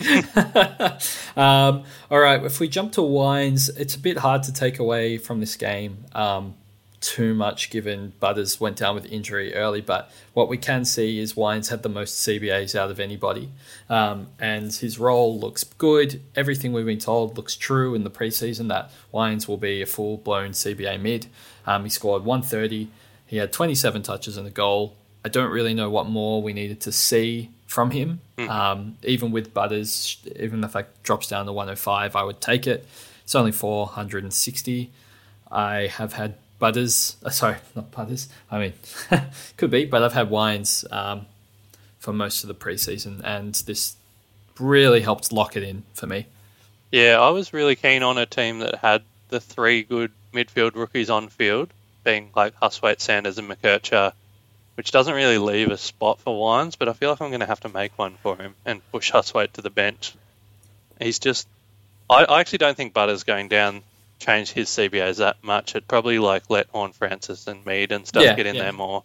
Absolutely. I think Wines was going to be the big dog anyway, and I don't know, I don't like picking people in the 400-ish K range, but Wines and Martin are just doing exactly what was advertised, and why not? Yep. And Houston, on the exact same hand, looks phenomenal.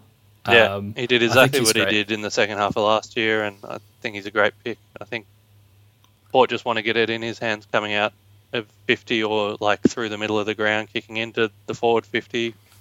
Yep. Yeah, I'm big on Dan Houston.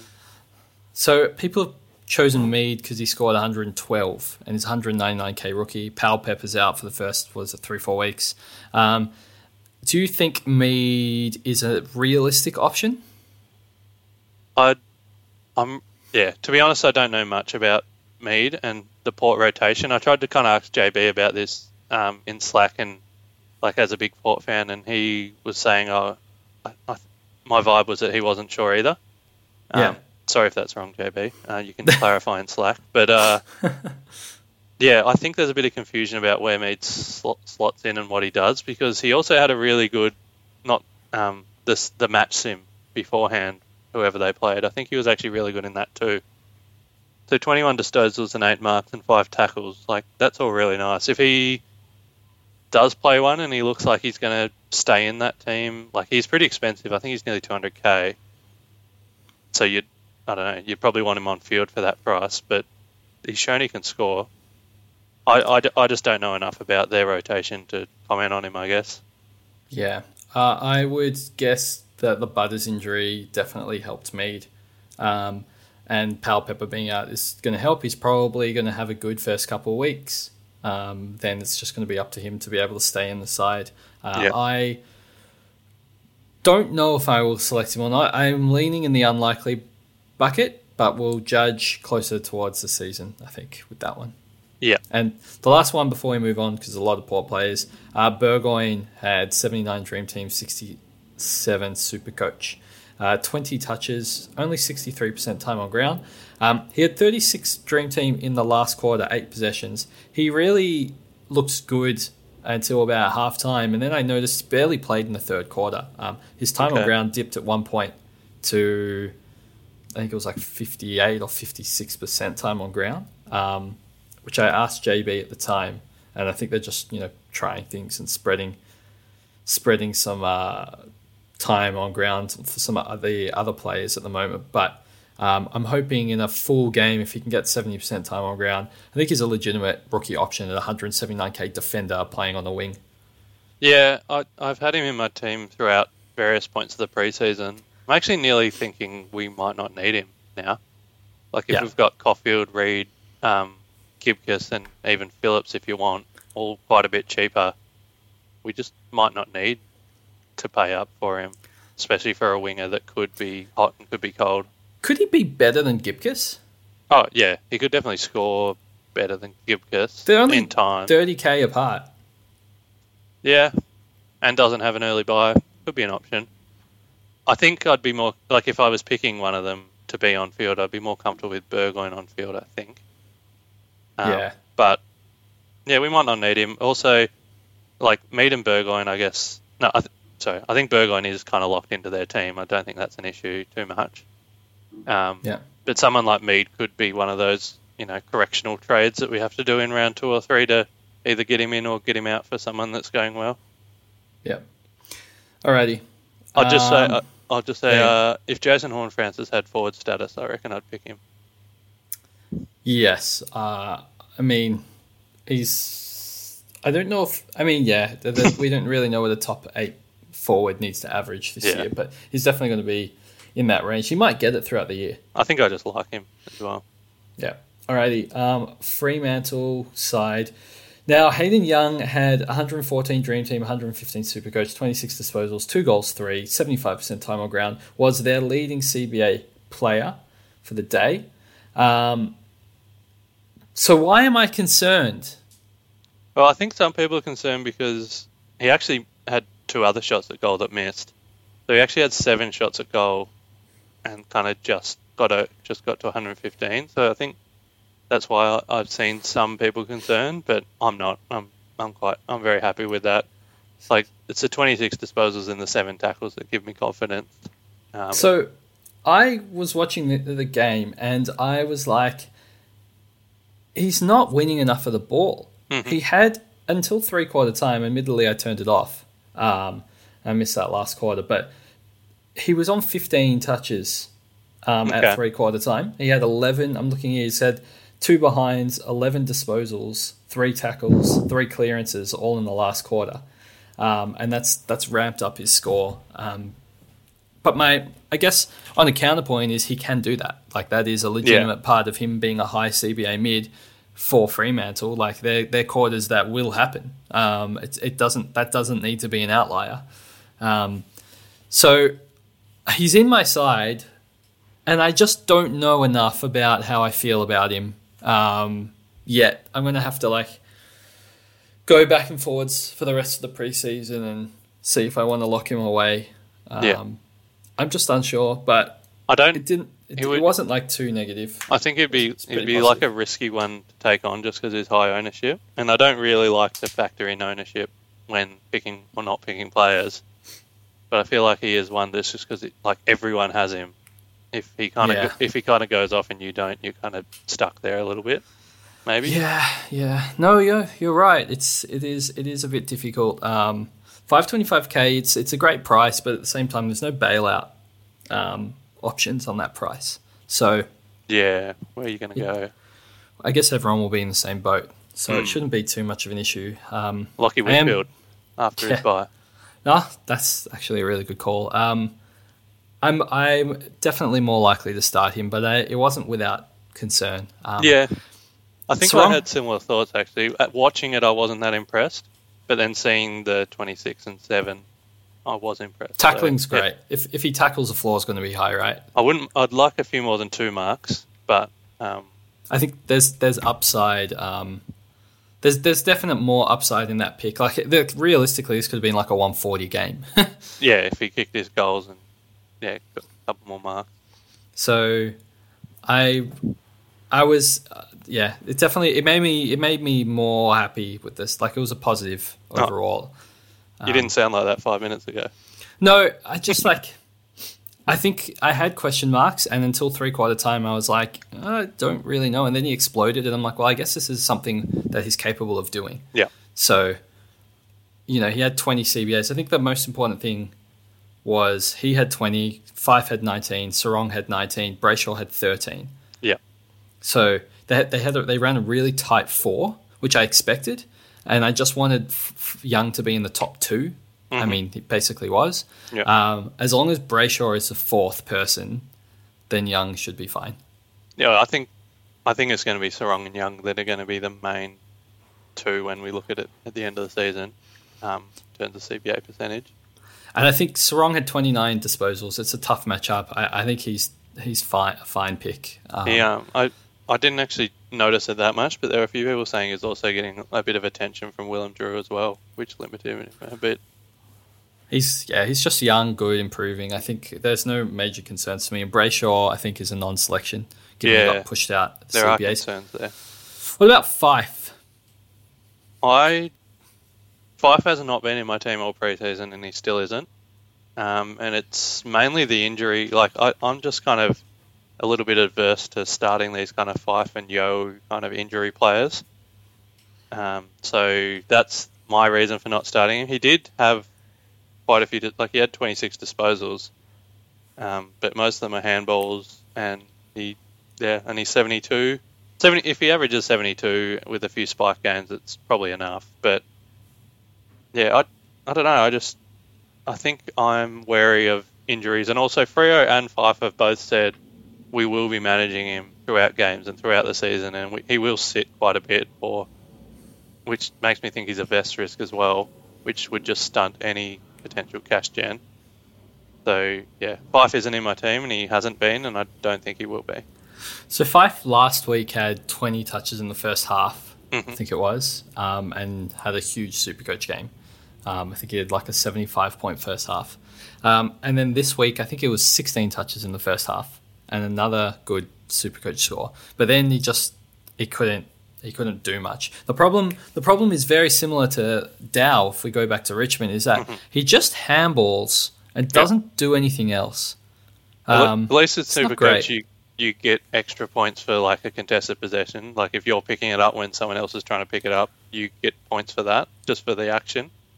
Or like a contested knock-on or stuff, he'll get points for that. But Would you pick Dow if he was in the forward line? yes. Yeah. Because it's kind of similar. They're not that far from price. They're 30k apart. No, I think their scoring and everything's very similar, but it's the injury risk and the sub risk installing the cash gen risk that scares me off of Fife. It's not his scoring. I think he'll score plenty. I just think he could be subbed out at half time when they're getting beaten by 80, which could happen as well. He's been in and out of my team today and back in. Yeah. So I'm all over the place with the Fife pick. I find it really hard to judge how much risk I want to take on. Do I want to take on Fife, a Brownlow medalist that was playing? He got forward status because they tried to protect his body, and now they've gone like, nah, we're just going to full-time midfield him. Like, that's pretty rare.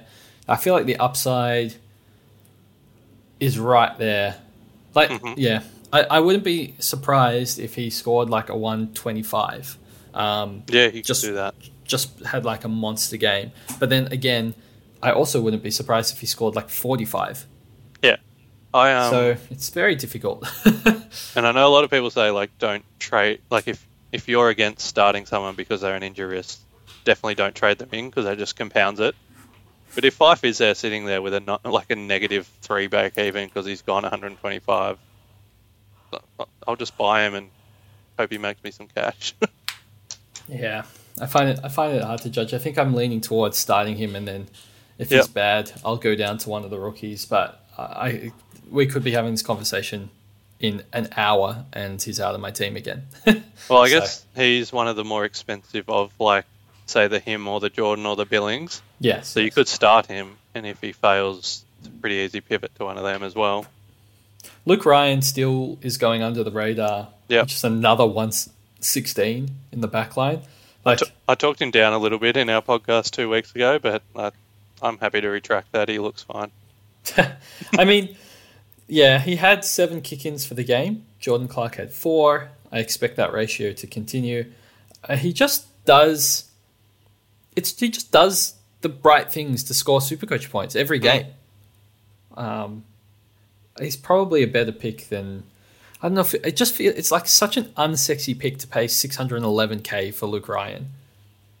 Yeah, I think Doesn't he's just feel kind of good. just where he is. I do think he's got a bit of fluctuation in him, and then that he could go down to like 560 at some stage, and you can get him cheaper like he did last year.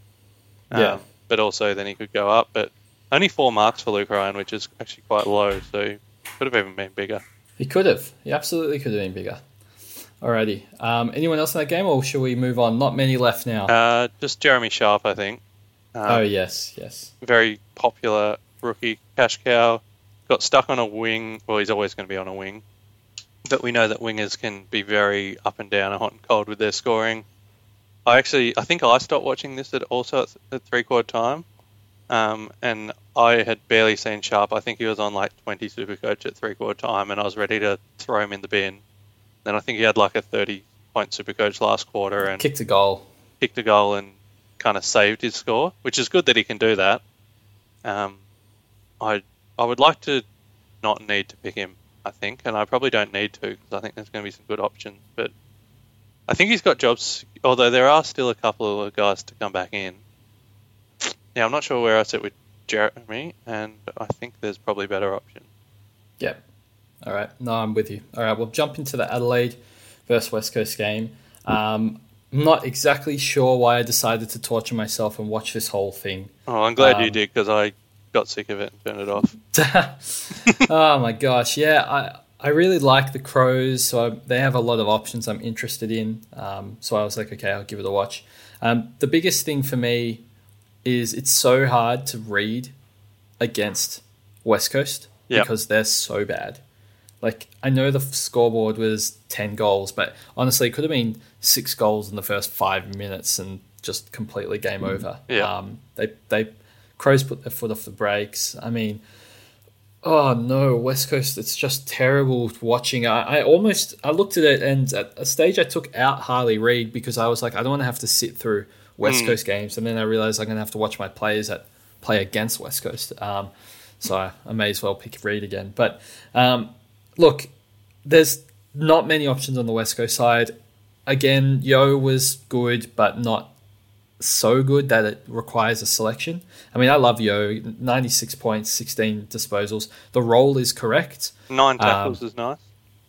No, he looks good, and the role is correct. The problem is West Coast are so bad that it's not West Coast of 5 years ago, where they're competitive. And I just feel like all of the scoring is completely limited by their inability to win more than 1,400 points of the SuperCoach pie. Yeah, it's dire.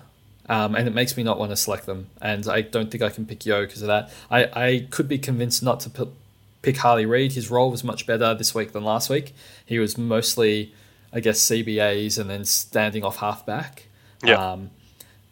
He scored 88. I think he's not as good as our last couple number one picks in terms of SuperCoach scoring potential. No. He's probably going to average 65, 70. And he will have some really bad games, but he's got forward status. So I honestly don't think he's a must select. No, I think that's fair. I've got him in, and I think he'll stay in my team.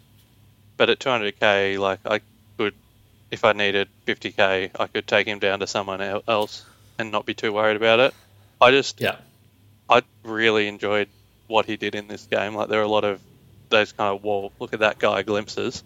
Yes, that's true. Which aren't necessarily SuperCoach scoring glimpses, but I feel like I just want to own him just for that ride. And, so 5 years later I can go, oh, I remember when Harley Reid was in my team. Yeah, if I don't select him, I have no reason to watch West Coast games, which is honestly very appealing at this point. The funniest part of the game was Livingston being subbed into the game, and I'm like, oh my God, our R3 Livingston might get a chance, and he came in and he gave away a free and he lost a hit out and he ended the day with -4 SuperCoach and got subbed out immediately. He's going to go down from 102k, which is not possible. That was pretty comical. But honestly, stay away from West Coast players in drafting everything. There's just I was not good. There's been a few drafts I've been keen on Duggan and Witherden just because I think it'll be back there a lot, and I thought they'd be chipping it around, but even they didn't look good. No, they couldn't. It was disastrous. And Adelaide are the highest scoring fantasy team as well, in general. So there was a huge disparity. There was like 450 points difference between Adelaide and West Coast, which is monster in a preseason game. I think the key takeaways, and there's quite a few, Adelaide is Rankin is the fourth mid with Laird and Dawson and Crouch. Are you buying Isaac Rankin shares? I think he's the real deal. I don't think I'm starting him because he's still 460k, so he's not cheap. But he's legit. He scored 109 Dream Team, 138 SuperCoach in 59% time on ground. Would you? Do you think he'll be kind of that top 6 forward? We don't know what they'll average, but let's say it's like 95. I think out of all of the options that are not, I think he's probably as good of a chance as Flanders and probably better than all the others around that price point. Yep. Even more than that price point. I think he's just the best chance. Yeah, I think because I didn't watch this game, I didn't quite get the Rankin infatuation, but I know a lot of people are, so awesome. It's just the midfield time. Like, I know he kicks 4 goals, so I'm trying to not let that impact the score, but he played 59% time on ground. And when you're playing in the midfield, your floor is generally increased. And he got, while he was on field, he got half the CBA. So he's a 50% CBA mid now, going from an 8% CBA mid. Yeah, that's so. Good. we're talking about someone that's significantly going to raise his floor.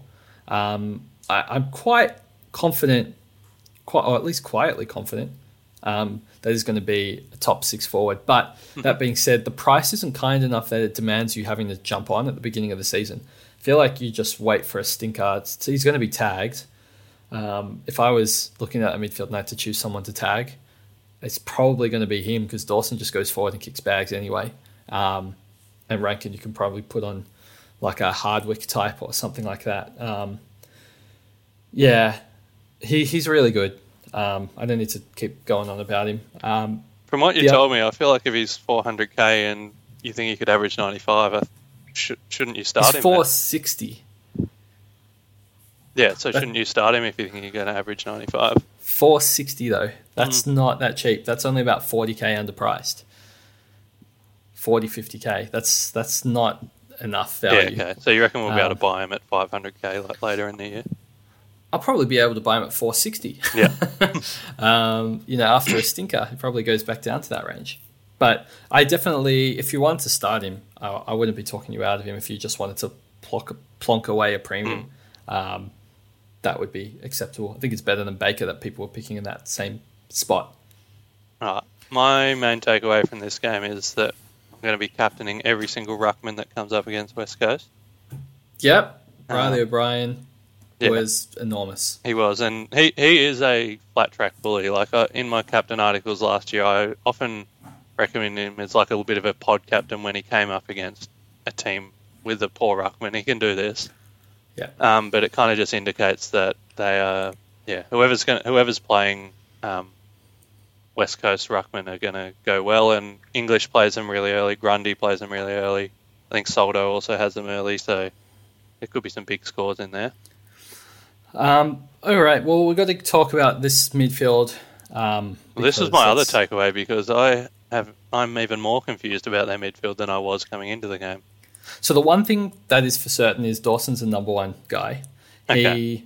He was essentially every time he was on the field, he was in the CBA. He didn't miss any when he was on the field. So he's absolutely the number one guy, no questions asked. 29 disposals and 66% time on ground. I know his SuperCoach was poor because he gave away some early possessions, so he had bad scaling when the game was on the line. But he did absolutely nothing that prevented me from picking him, and I was very happy that I shifted Butters to him after this game because he just looks unbelievable. Okay.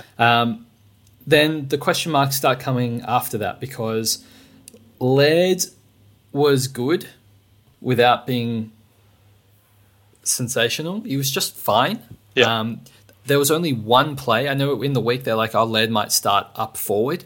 There was one play in the entire day that he actually was ahead of the ball. Every other time he was just in the midfield. So I don't really know why they wanted to make that comment. They didn't even try it in the game. Yeah. I feel like that may have just even been circumstance. It's not a thing, but it doesn't feel like we're going to get the 120 average from Laird just because we have to see Rankin's getting 50% CBAs because he adds something different. Crouch is just too much of an accumulator, and he went at 100% efficiency. Right, that's not sustainable. He had 59% time on ground, 59%, and he got 23 touches. Like, he's an absolute pig. 114 SuperCoach in 59% game time. He's an absolute SuperCoach pig, and look, his role was good, but he was playing midfield bench. Mm-hmm. Like, it was literally, I'm either in the CBAs, racking it up, no matter where I am, or I'm straight to the bench. And that were the two roles. And you could totally pick him if he's going to go back to like a 70, 80% time on ground player.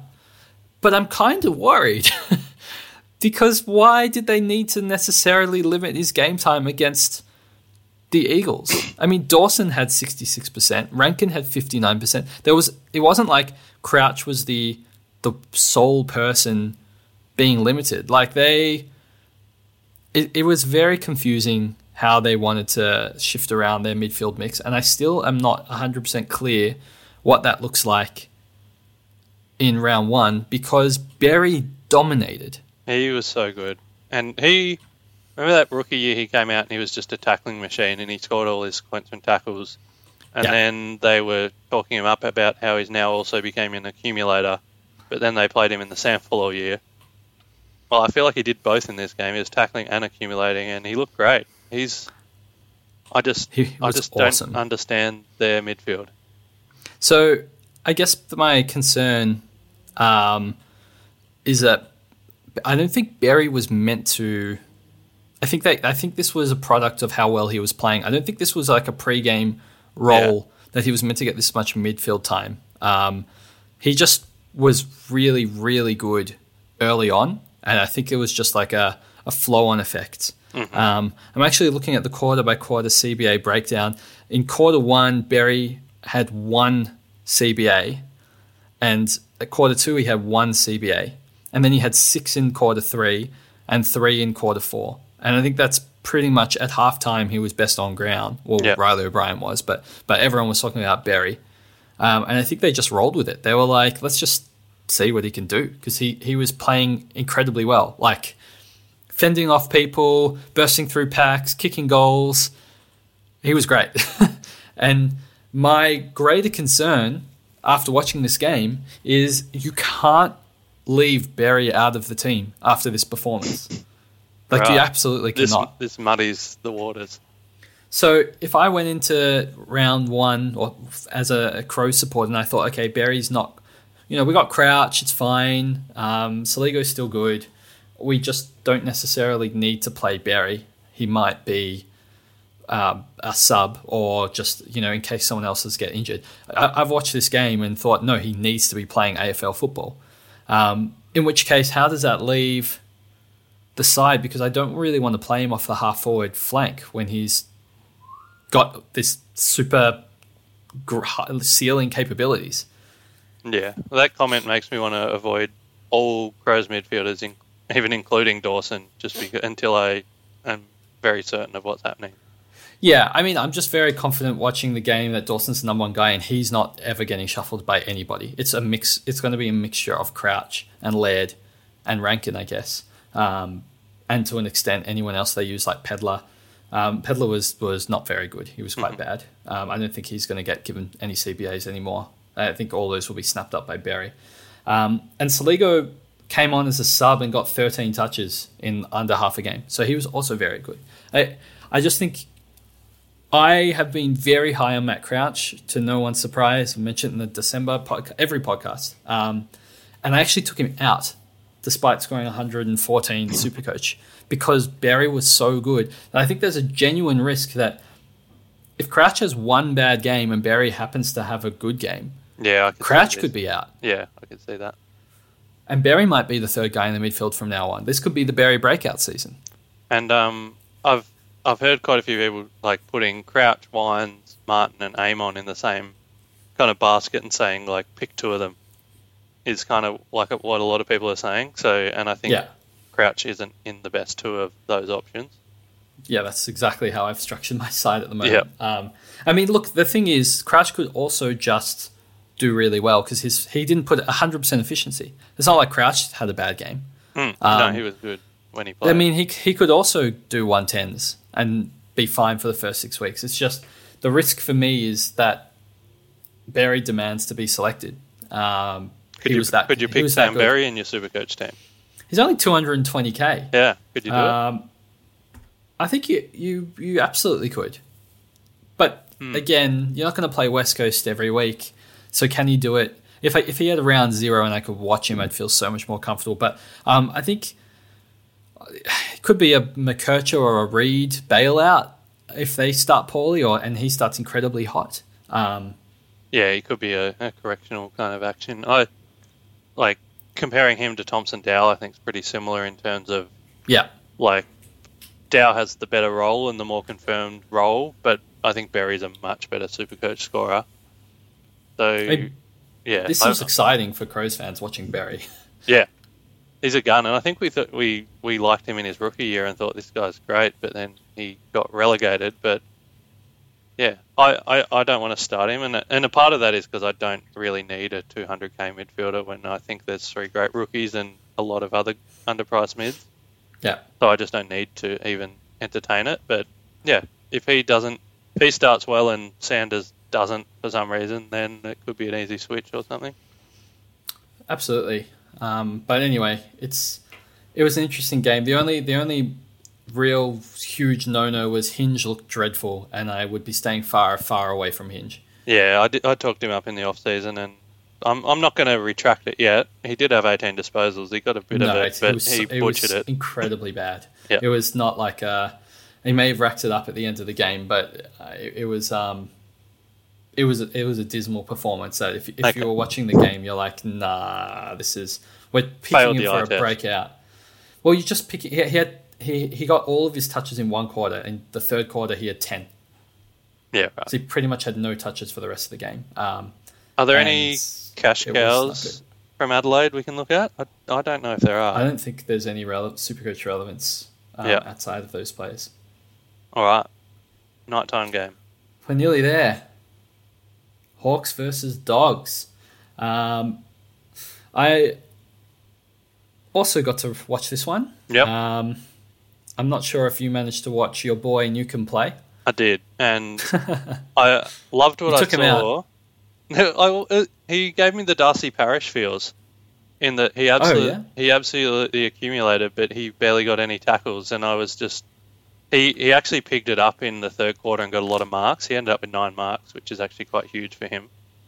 But like 3 tackles for Newcomb just doesn't do it for me. But the 37 disposals absolutely does. 125 SuperCoach.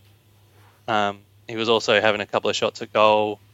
I'm a little bit conflicted because I think for my team it's him or Took is kind of the spot I'm weighing him up at. And he doesn't have the bye, whereas Took does, so that gives him the nod. But like Took's done 110 plus before, Newcomb hasn't. I am not sure where I've landed yet. Maybe it depends on Took's round 0 score, I'm not sure. And as someone who's done a lot of research into Newcomb, tell me he had one outlier 170 plus game, by far the most in his career, and who did they play? The Bulldogs. He loves playing them. He just loves the Bulldogs. Yeah. So I don't think 37 disposals is necessarily going to continue, but I could see him getting like high 20s every week. The marks are a little bit up. It's the tackles that just keep really annoying me, because he came in the league as an incredible tackler. He broke the record for tackles in his debut game. And since then, he's just dropped off so much in the tackle department. And you probably will do that when you're going to hunt the footy more. But, yeah, I think it's exactly the same averages as Parish, where I said the best midfielders, like the top 8 midfielders, average 6.5 tackles a game. Newcomb only averages 4.3, which is just crazy considering that's what he came into the league as. That is nuts. So, yeah. Like I said, Newcomb gave me the Parish feels. Like, I love the disposals, and I love what you did with it, but just go tackle someone, please, and then I'll pick you. Yeah. I think watching Newcomb and Took this week, I think Took just had I feel a lot better with that performance. I think because we've seen Took do it before, there's a bit of, like, reinforced love there. We've seen him do it before, and he looked to the eye like he was doing what he's done in the past. We've never seen Newcomb be a 110 scorer. I still think he would pretty close to get there, but yeah, it's the tackles that's just limiting him a bit, I think. But it could come. So Hawks are an interesting side because they seem to be competitive until the opponent puts a couple of goals on in a row, and then they just fall to pieces. And they did that a lot last year, where they were like, until they were goal for goal with their side, and then the opponent would put on 3 in a row, and then that 3 in a row became 10 in a row. And they did it again against the Bulldogs here, but it really limits that SuperCoach pie in general, and it makes me worried about any of their major selections. I think everyone from Eamon, I don't think he's going to go 105 plus. I think he's more likely in that 95 to 100 range. Yeah, I'm happy to say that. A defender. He doesn't quite do enough to get into that next range. He had a nice half-back distributing role, but it wasn't the proper Dacos Martin totally free and do what you want role. No, it's just normal half-back, like Jaden Short, but worse. Yeah. Because you have other players down there like Sicily. He did only have 4 marks, which in a half-back role could go up and could boost his score a bit. But also 24 kicks is massive. I don't see him sustaining that. No, it's just, and he still scored 96. Yeah.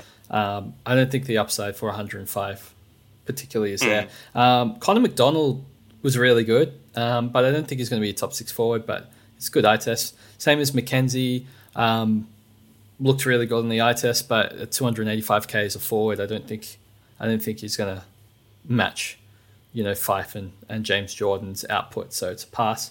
D'Ambrosio was okay without being extremely good. Yeah, he's nice and cheap, so a 77 could kind of get it done each week, but also he was on that wing and then also thrown around a bit. He's not a halfback flanker because Amon is.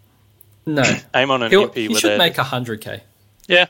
I'm kind of viewing him as, I want Zach Williams in my team because I think he's got good upside. But if Zach Williams is a no-go, I could pivot to D'Ambrosio. Yeah, absolutely. I think you can do that. Yeah. I wouldn't talk anyone off it. I think it's just it's an okay pick. Hustleweight looks amazing. Yeah, I think everyone should lock this guy in.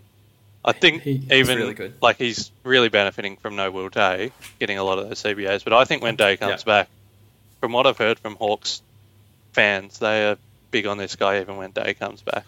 Well, Warple was playing half forward when Hustleweight was in the midfield. Yeah. And that's a much better decision because Hustleweight can hit a target. Yeah. Warple can't. So if I was a Hawks supporter or coach, that's the move that I would make there. Sicily had to play quite deep. I mean, it is matchup dependent, and they were trying to play in a style in which would free him up, and they did play Ethan Phillips and they did play Frost, but they just came under a barrage of attack. I think Dogs were 2 goals 12 at a point. Yeah. And even with that ball coming down, Sicily couldn't intercept, and I don't know, it just feels like he scored 52. It's enough of a warning sign that, hey, maybe we should just back off a bit, see where the chips fall, and pick him up for a bit cheaper during the season. I don't think I'd be surprised if he's coming out with back-to-back 160s. Sicily's prone to dropping to 550, and I'll just happily get him then, I think. I think we're all on that same boat there. So Ethan Phillips, 102k defender. I think it was his first game, and I thought he was fine. Yeah. At the end of the day, he scored 56. He had 10 touches.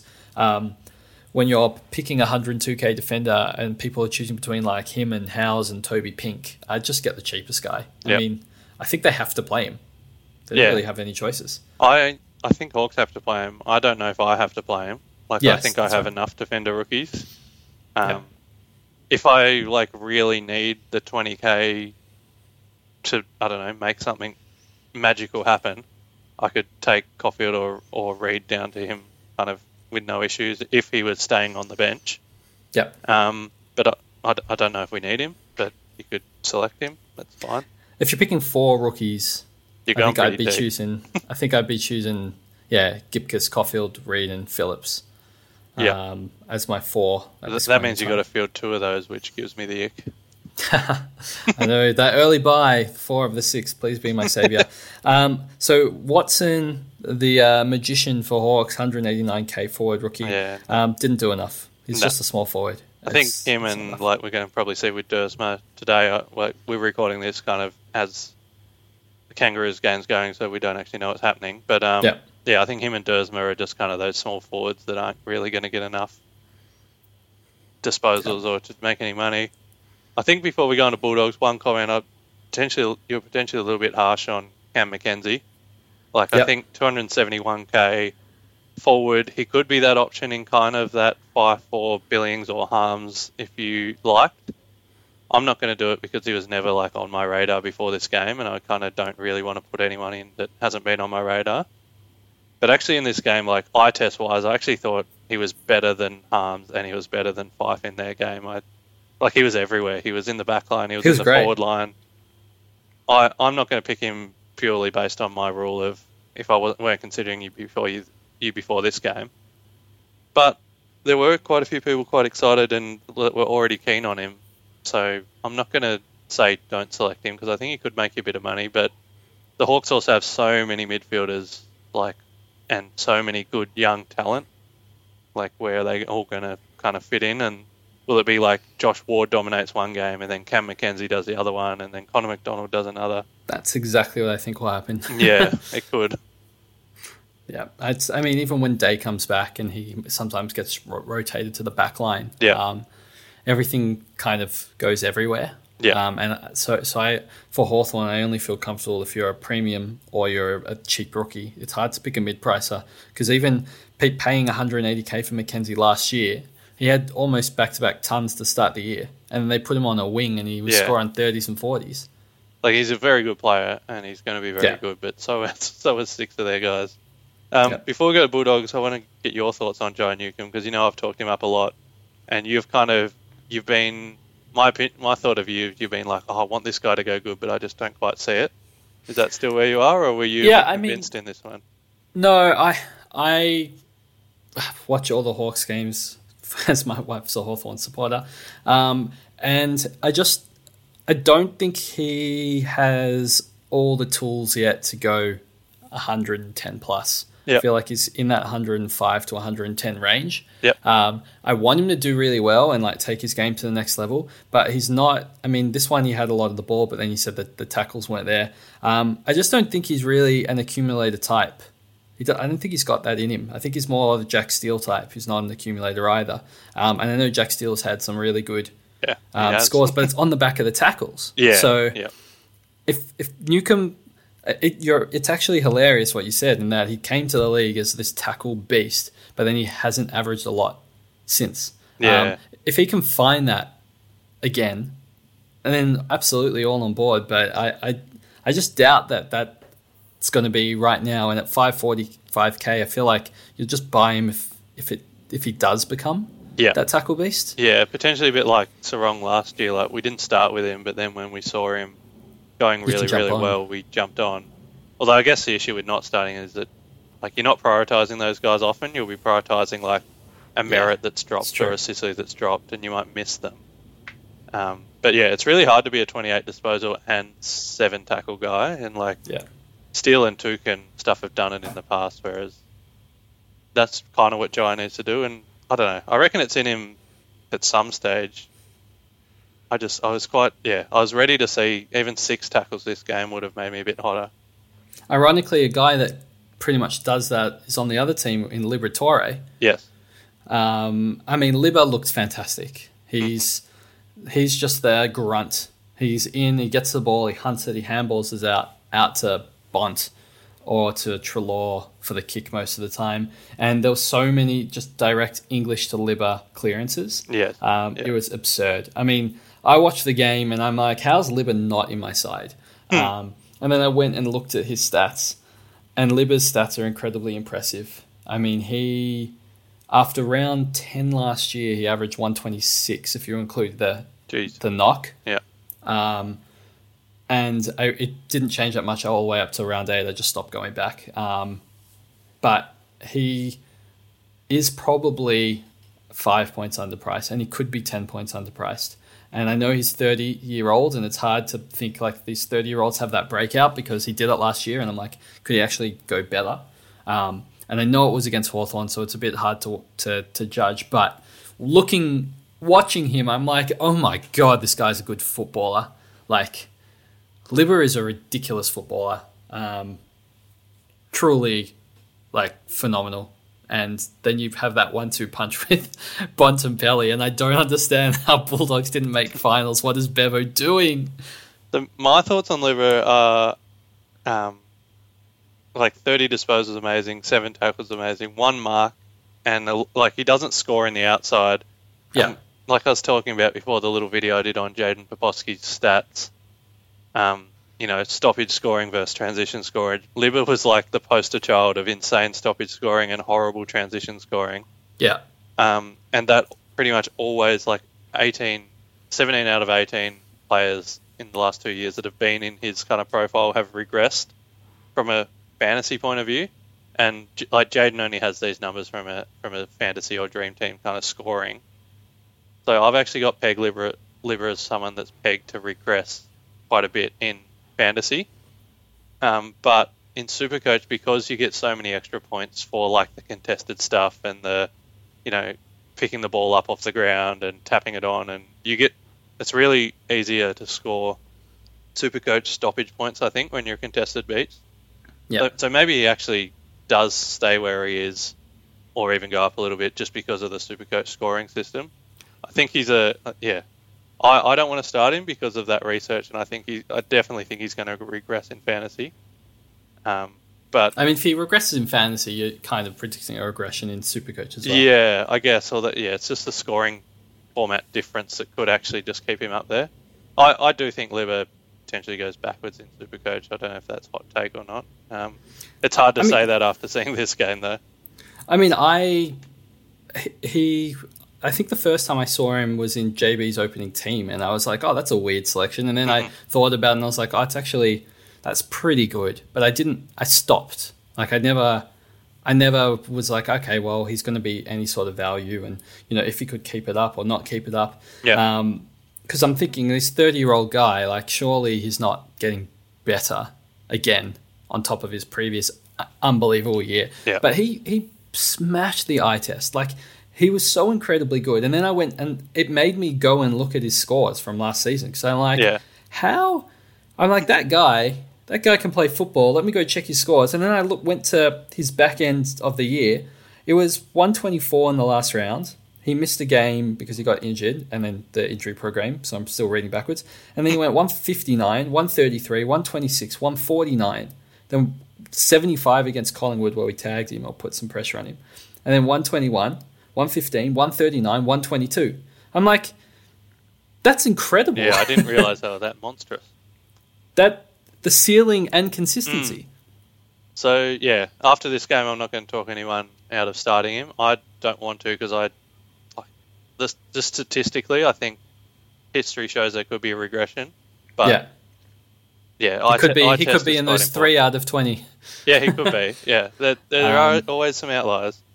It was actually ridiculous how well he was playing. I thought, I was like, I don't understand, this guy's on another level of football. And then Bontempelli was slow. He was on 42 at half time, and I didn't think he looked that good. Really? Well, when you're saying that Hawks stay with a team and then just a few goals leads to an avalanche, like Bont did all that. He absolutely triggered that, and he was the reason.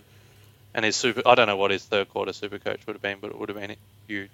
He scored in the second half 93 points. Yeah. In the half. So he finished with 135. And then I was like, oh, right, that's why I'm selecting Bont. That's the reason right there. Like, he took the game to another level, even though it's a practice match. You're like, okay, Bont, you don't need to do this, but he did it anyway. He just put them to the sword by himself. He lifted the whole team on his shoulders and is like, all right, I got you guys, and just won them the game. It was a joke. And it's funny seeing Bont, English, and Libba. They scored 134, 135, and 136. And all of them look phenomenal. English looked so good, and there wasn't really that split with Lob that everyone was talking about. Like, English looked like English from last year. Yeah. All these guys are incredible. Yeah, they are. And, English he was matched up with Reeves, who's generally a pretty hard ruckman to win hitouts against. Like, Reeves is quite good in the hitouts. And Reeves did win more hitouts than English, so, he still scored that, which he does all the time. Like, hitouts aren't really English's main weapon. So even against Reeves, they would do a 134. I've got a question. If you had, I think I've seen your team, so I know the answer, but if you had a choice of starting Bont or starting English, which way are you going? I mean, look, I have Bont at the moment, and I'm very happy with having Bont. Yeah. But English did his chances no harm, and Grundy, if he puts out a poor round 0, and I'm going to have to take a loss on either, in terms of cash value, on either Bont or English. If Grundy scores a stinker and I don't like what I see, I think I'm just going to go with English. Yep, I'm also considering it as well. English is phenomenal. I mean, it's just crazy that you don't see Ruckman do what he does. Like, they're kicking it. They're having like an exit from the 50, and they're trying to like go up the middle, and they're trying to do pinpoint. And you just see English like running through the center circle, leading up as like a short hit up target, and then they use him in the chain. And instead of handballing it, he kicks it. I'm like, why is this ruckman kicking the football? They're not handballing it to somebody. I'm like, he's just involved. Yeah. In all their chains, like he's another player, like another runner on the field. But it's like watching Grundy when he was getting 20 touches every game. Yeah. And English missed 2 goals that were like 30 meters out that he could have converted. So this was a 150 plus game. Yeah, gone begging. I want him.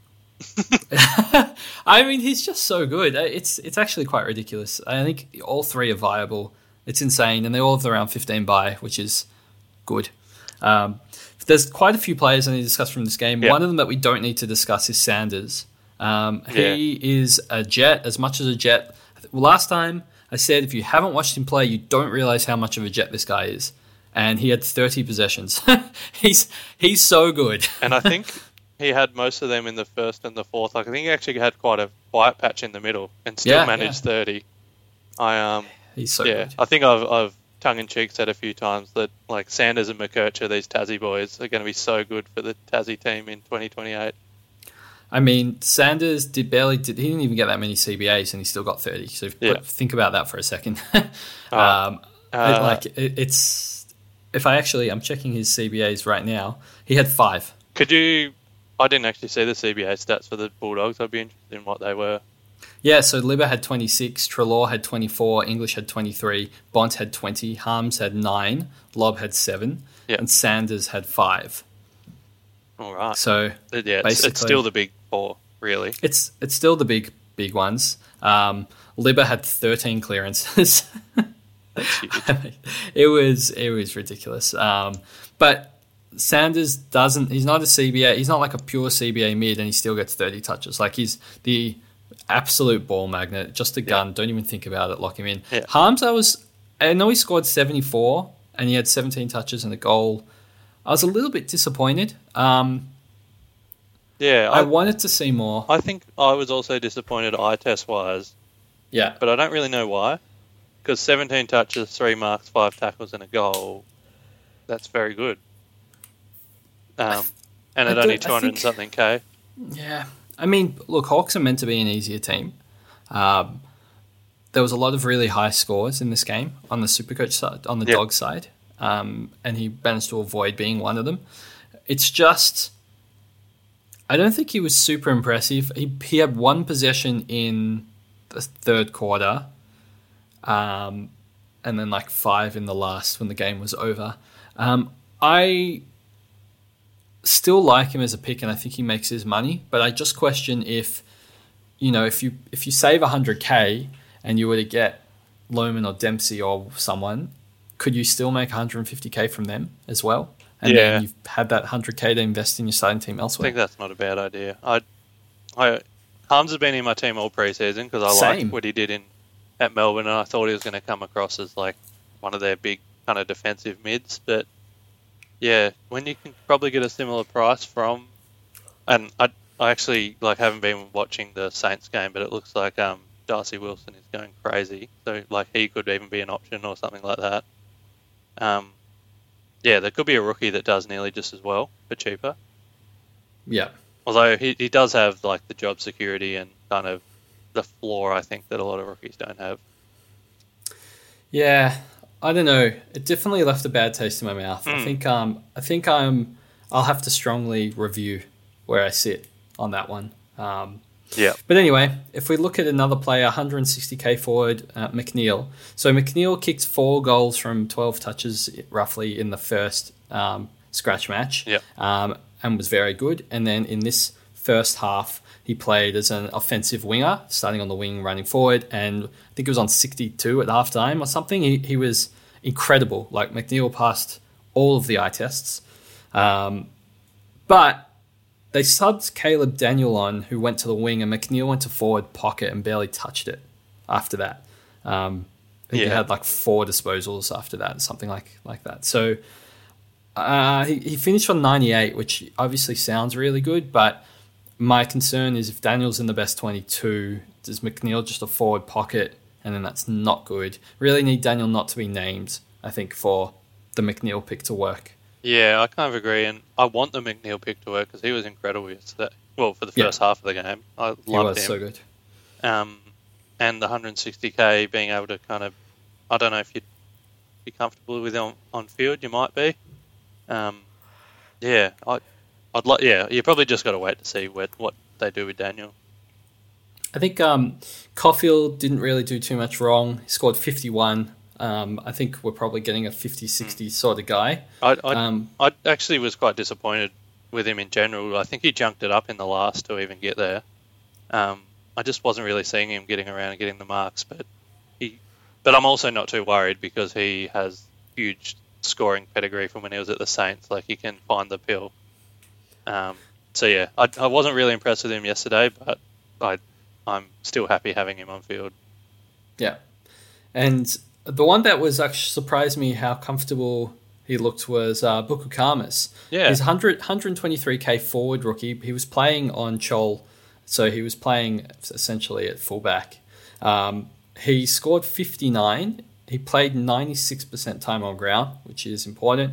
He only had 10 touches, but that included 8 marks. He's a good kick, which is pretty rare for a fullback. He's a bit undersized. I think he's like 193 or something like that. And he would have to hold out Keith from returning. Yep. But I think he might. I really think that Keith's slow and lumbering, and the way this modern age game is working, it's a lot about pace. I think Buku provides enough of that intercept marking and enough of that pace that he will fit in well. I mean, you've got to remember that the other fullback, who was it? I can't remember. Oh, well, points mute. It's good to have a bit of speed in their back line. So I wouldn't be surprised if he's like a good selection for them. Oh, it's Liam Jones. That's what I was thinking. Oh, yeah. Yeah. Liam Jones is not the picture of speed. I think it's a good combo. Otherwise, it is really, really slow with both of them. So I'm leaning towards starting him. Yep. Cool. I think I'll get him like if I need that price. Although, no, if I need that price, I'll probably get Aaron Cadman. If I need 130k, 120k rookies in my forward line, I'll get them both, but I don't think we'll need to. I think there's a lot of good rookie forwards. Yeah, Buku's an option. I'm scared of Cadman. Really? I guess I'm scared. I think he's going to have a pretty good year. Like, he was roaming right up to the middle of the ground, like that old kind of Jeremy Cameron at Giants role, and kind of kicking it into the 50 a lot as well. He'll have some down scores, but I think he'll be pretty all right. Right. All right. No, it's interesting. Although I do have a bias because I was big on him at the start of last year, and I think I said to my mate that he's going to play every game, and he definitely didn't. So there might be some Cadman bias for me. Alrighty, we're going to jump into the final game of the round, Saints versus North. I mean, we started recording this at quarter time. Yeah. So we haven't seen the rest of the game, so pulling up the scores now. Yeah. And yeah, so not too many surprises. We haven't got any eye tests for this from you and I. We're literally just going off scores and stats. So things we say could be wrong. But Riley Bonner again, he dominated in their other game as well. Like, what does he cost? He's 284, isn't he, off the top of my head? 184k, what position is he? Midfielder. How much is he? Was that close? Yeah, 284k midfielder. I think we need to lock him in. No, I don't really.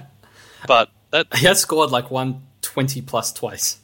Yeah, I don't know. That's going to give me some consideration. I wasn't. Although he's in the Cam Mackenzie, and that I was never thinking about him, so I'd have to be breaking my rule to think about him. So hear me out.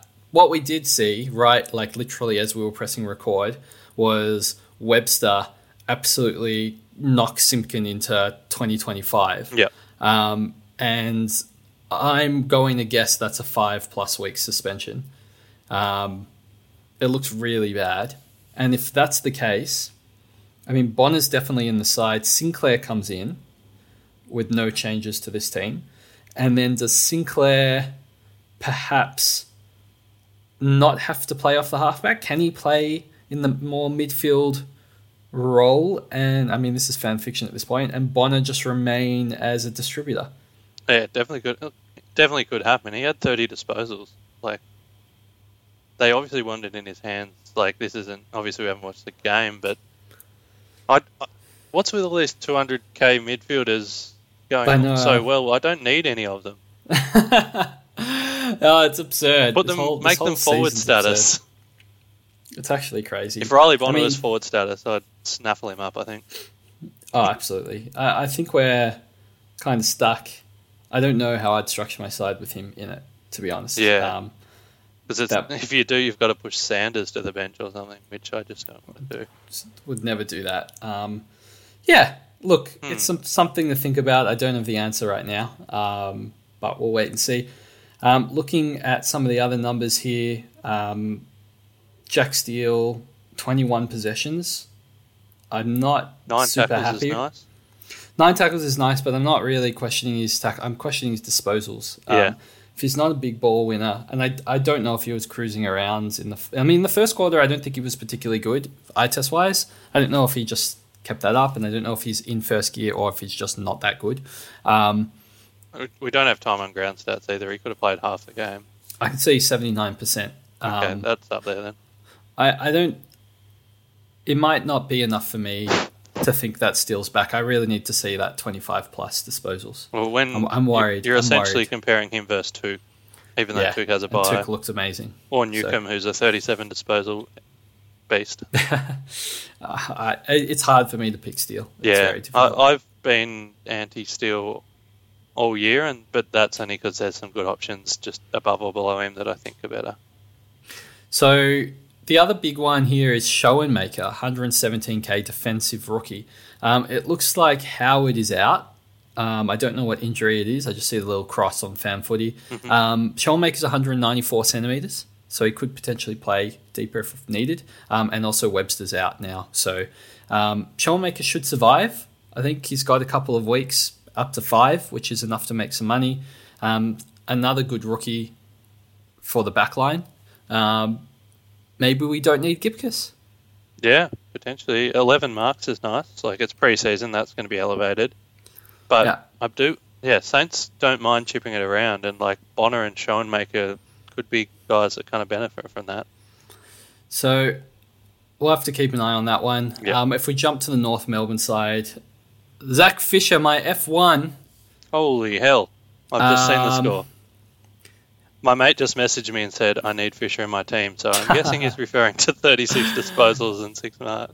Well, he had 20 in the first half of the match last week before being subbed. And now he's had 21 in the first half again and finished with 36. This is Aaron Hall's role. And I love Aaron Hall.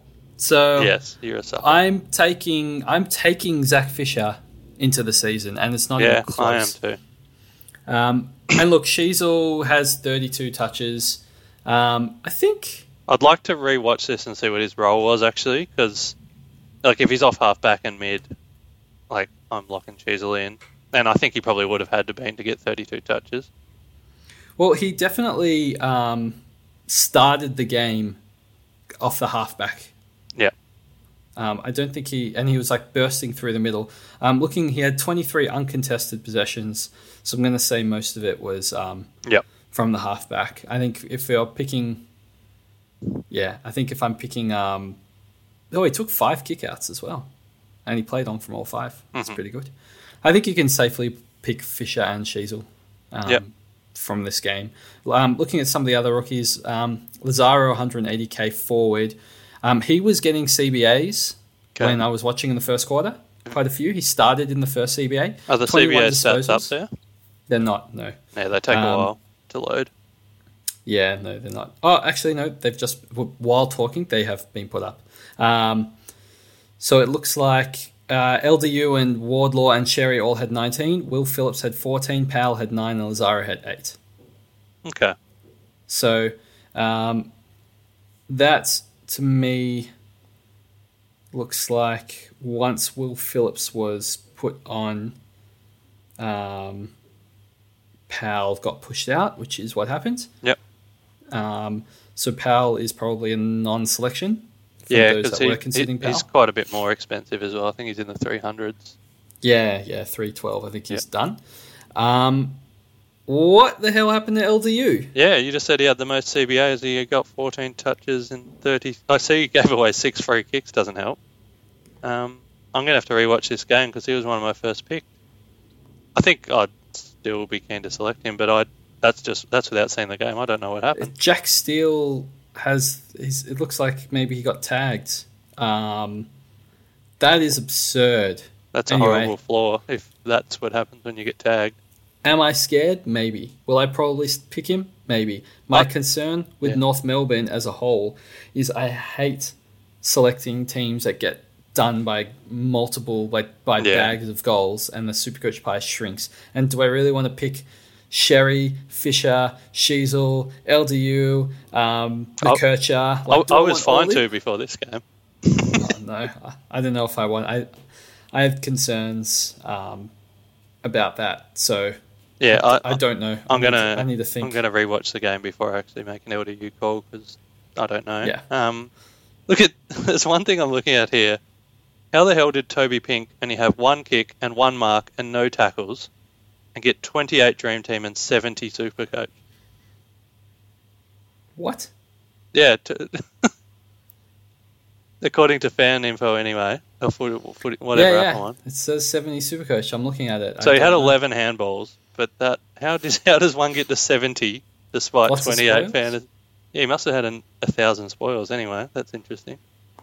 I'm sure Slack will tell us if he was good or not. This is pretty funny. Yeah. He had 9 intercept possessions. Okay. And he had 4 spoils. So all of his intercept It doesn't seem like much, does he? So all of his intercept possessions must have been like ground grubbers that he picked up off the intercept and then handballed it off. Or something. I don't know what to tell you. Because he didn't get any marks. Anyway. So speaking of marks, though, Biggie Nguyen, 123k forward rookie, has come out with 6 marks, 15 disposals, and 87 Supercoach points. That's pretty nice. I thought it was going to be between Nguyen and Pink, having to fight for that last role. So, that's what I was told anyway. So, I don't know if they both play in round 1. I'm not sure. But that's nice. I mean, we've got Core that has to come back for one of them. Yeah. But that's a good game. Yeah, the 6 marks, and then he kicked 8 of them. That's nice. And he had 2 kick-ins. Bailey Scott has done some nice things, it looks like, in this game. I know he was you wouldn't pick, he's too expensive. He's 423k mid only in Supercoach. You wouldn't pick him, but there were a lot of draft people that snuck him in, and I think that's an awesome pick. I want to talk about Tristan Xerri because I haven't watched the game. I have to. I haven't watched the game, so I'd like to see the eye test more. But my concern, I knew he would get a lot of disposals and I knew he'd get a lot of hit outs and he'd destroy Marshall in this hit out battle, which Marshall had 12 hit outs, he had 31. Tristan Xerri is a very good tap ruckman. He wins a lot of taps.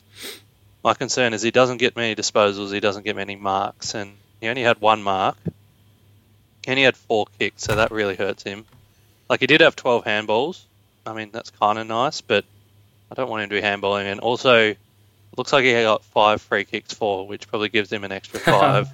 So if you take them off, he only had 11 disposals and 1 mark. He also had 4 frees against. Yep, that hurts the scoring a bit. But yeah, if you remove those frees for, he only had 11 disposals and 1 mark. And they were the 2 things I wanted to see, closer to 20 and 5 if I wanted to start him. Yeah. So in my YouTube video I released on Rucks, this is my concern on him, the disposals and the marks, and they were good in the first game, and they don't look good in this one. So I think. But he has a helmet, and you get bonus points for helmets. Yeah, so he's got the helmet waiting. Yeah. I think I'm just literally going to go Grundy, or if I don't like what I see in round 0, I'm going to find a way to get English. I think that's probably a play, or maybe Briggs, but we'll see. All right, so before we move on, Dersma, 81, 2 goals, still small forward that you can't pick? I'd like to see the game and see if he was pushing up the ground, but don't think he'll do that very often. And McKerchis only scored 55. I don't think I'm too concerned. As long as the roll's there, which I saw in the first quarter, it seemingly was there. I'd like to see, worried. I think, like I said, I'll watch it and see what his role was, but actually I don't even need to. I'm pretty comfortable with him. He's a little pig.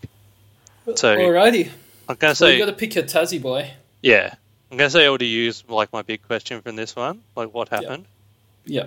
And then the other side, like a Schoenmaker and maybe Bonner, probably not. But actually, something we didn't talk about was Wilson, St Kilda forward rookie. 24 disposals, 10 marks, 106 Supercoach. That's an unreal game. Yeah. He was very, very popular before this. Like, he was in a lot of teams. I'd like to watch it and see actually what he does and if he's in round one, but that's a walk-up selection if he is, I think. There's so many forward rookies. I'm still going back to what was it, Harvey Thomas. Well, I think this is why I, like, when you were talking about Kyle Lohman, like, I wasn't that keen because he's got shaky job security when there's probably 55 other rookies we could pick. They all have shaky job security, though. That's the fun of it. Yeah, I don't know. I've heard good things about Wilson. He might not. He might be all right. Nasai Wanganeen Malira, 29 disposals, 6 marks, 107. Like, I put a thing in Slack saying, like, calm down. It's just preseason. I'm just putting this here before the game so that everyone, like, I'm predicting Wanganeen Malira will get over 100 and everyone will want him. It'd be interesting to see what people's reaction are after this because he got 107 and he had 29 touches and people will be probably keen on him. Yeah, I won't be because Jack Sinclair's coming back and I think you're picking him at that price. He needs to be 105 keeper and I don't see that in him. Yep. All right. Awesome. I think thank you very much for a very thorough review. It's been 2.5 hours and if you're still listening, thank you very much for joining our journey. And don't forget, there's a bunch of content on YouTube. JB's been doing a ton of YouTube content. Pig's been doing a ton of YouTube content. So there's a lot that you can find online. Look at the Dr. Supercoach channel. It's not just the podcasts. It's also the YouTube. So sorry, you'll need to look at both places in this year. Yep. All right. Any final words, Pig? No, I think I'm going to go cook some dinner and probably rewatch this Kilda North game and see what happened to my LDU. Alrighty. Well, thanks everyone for joining us and tune in next time.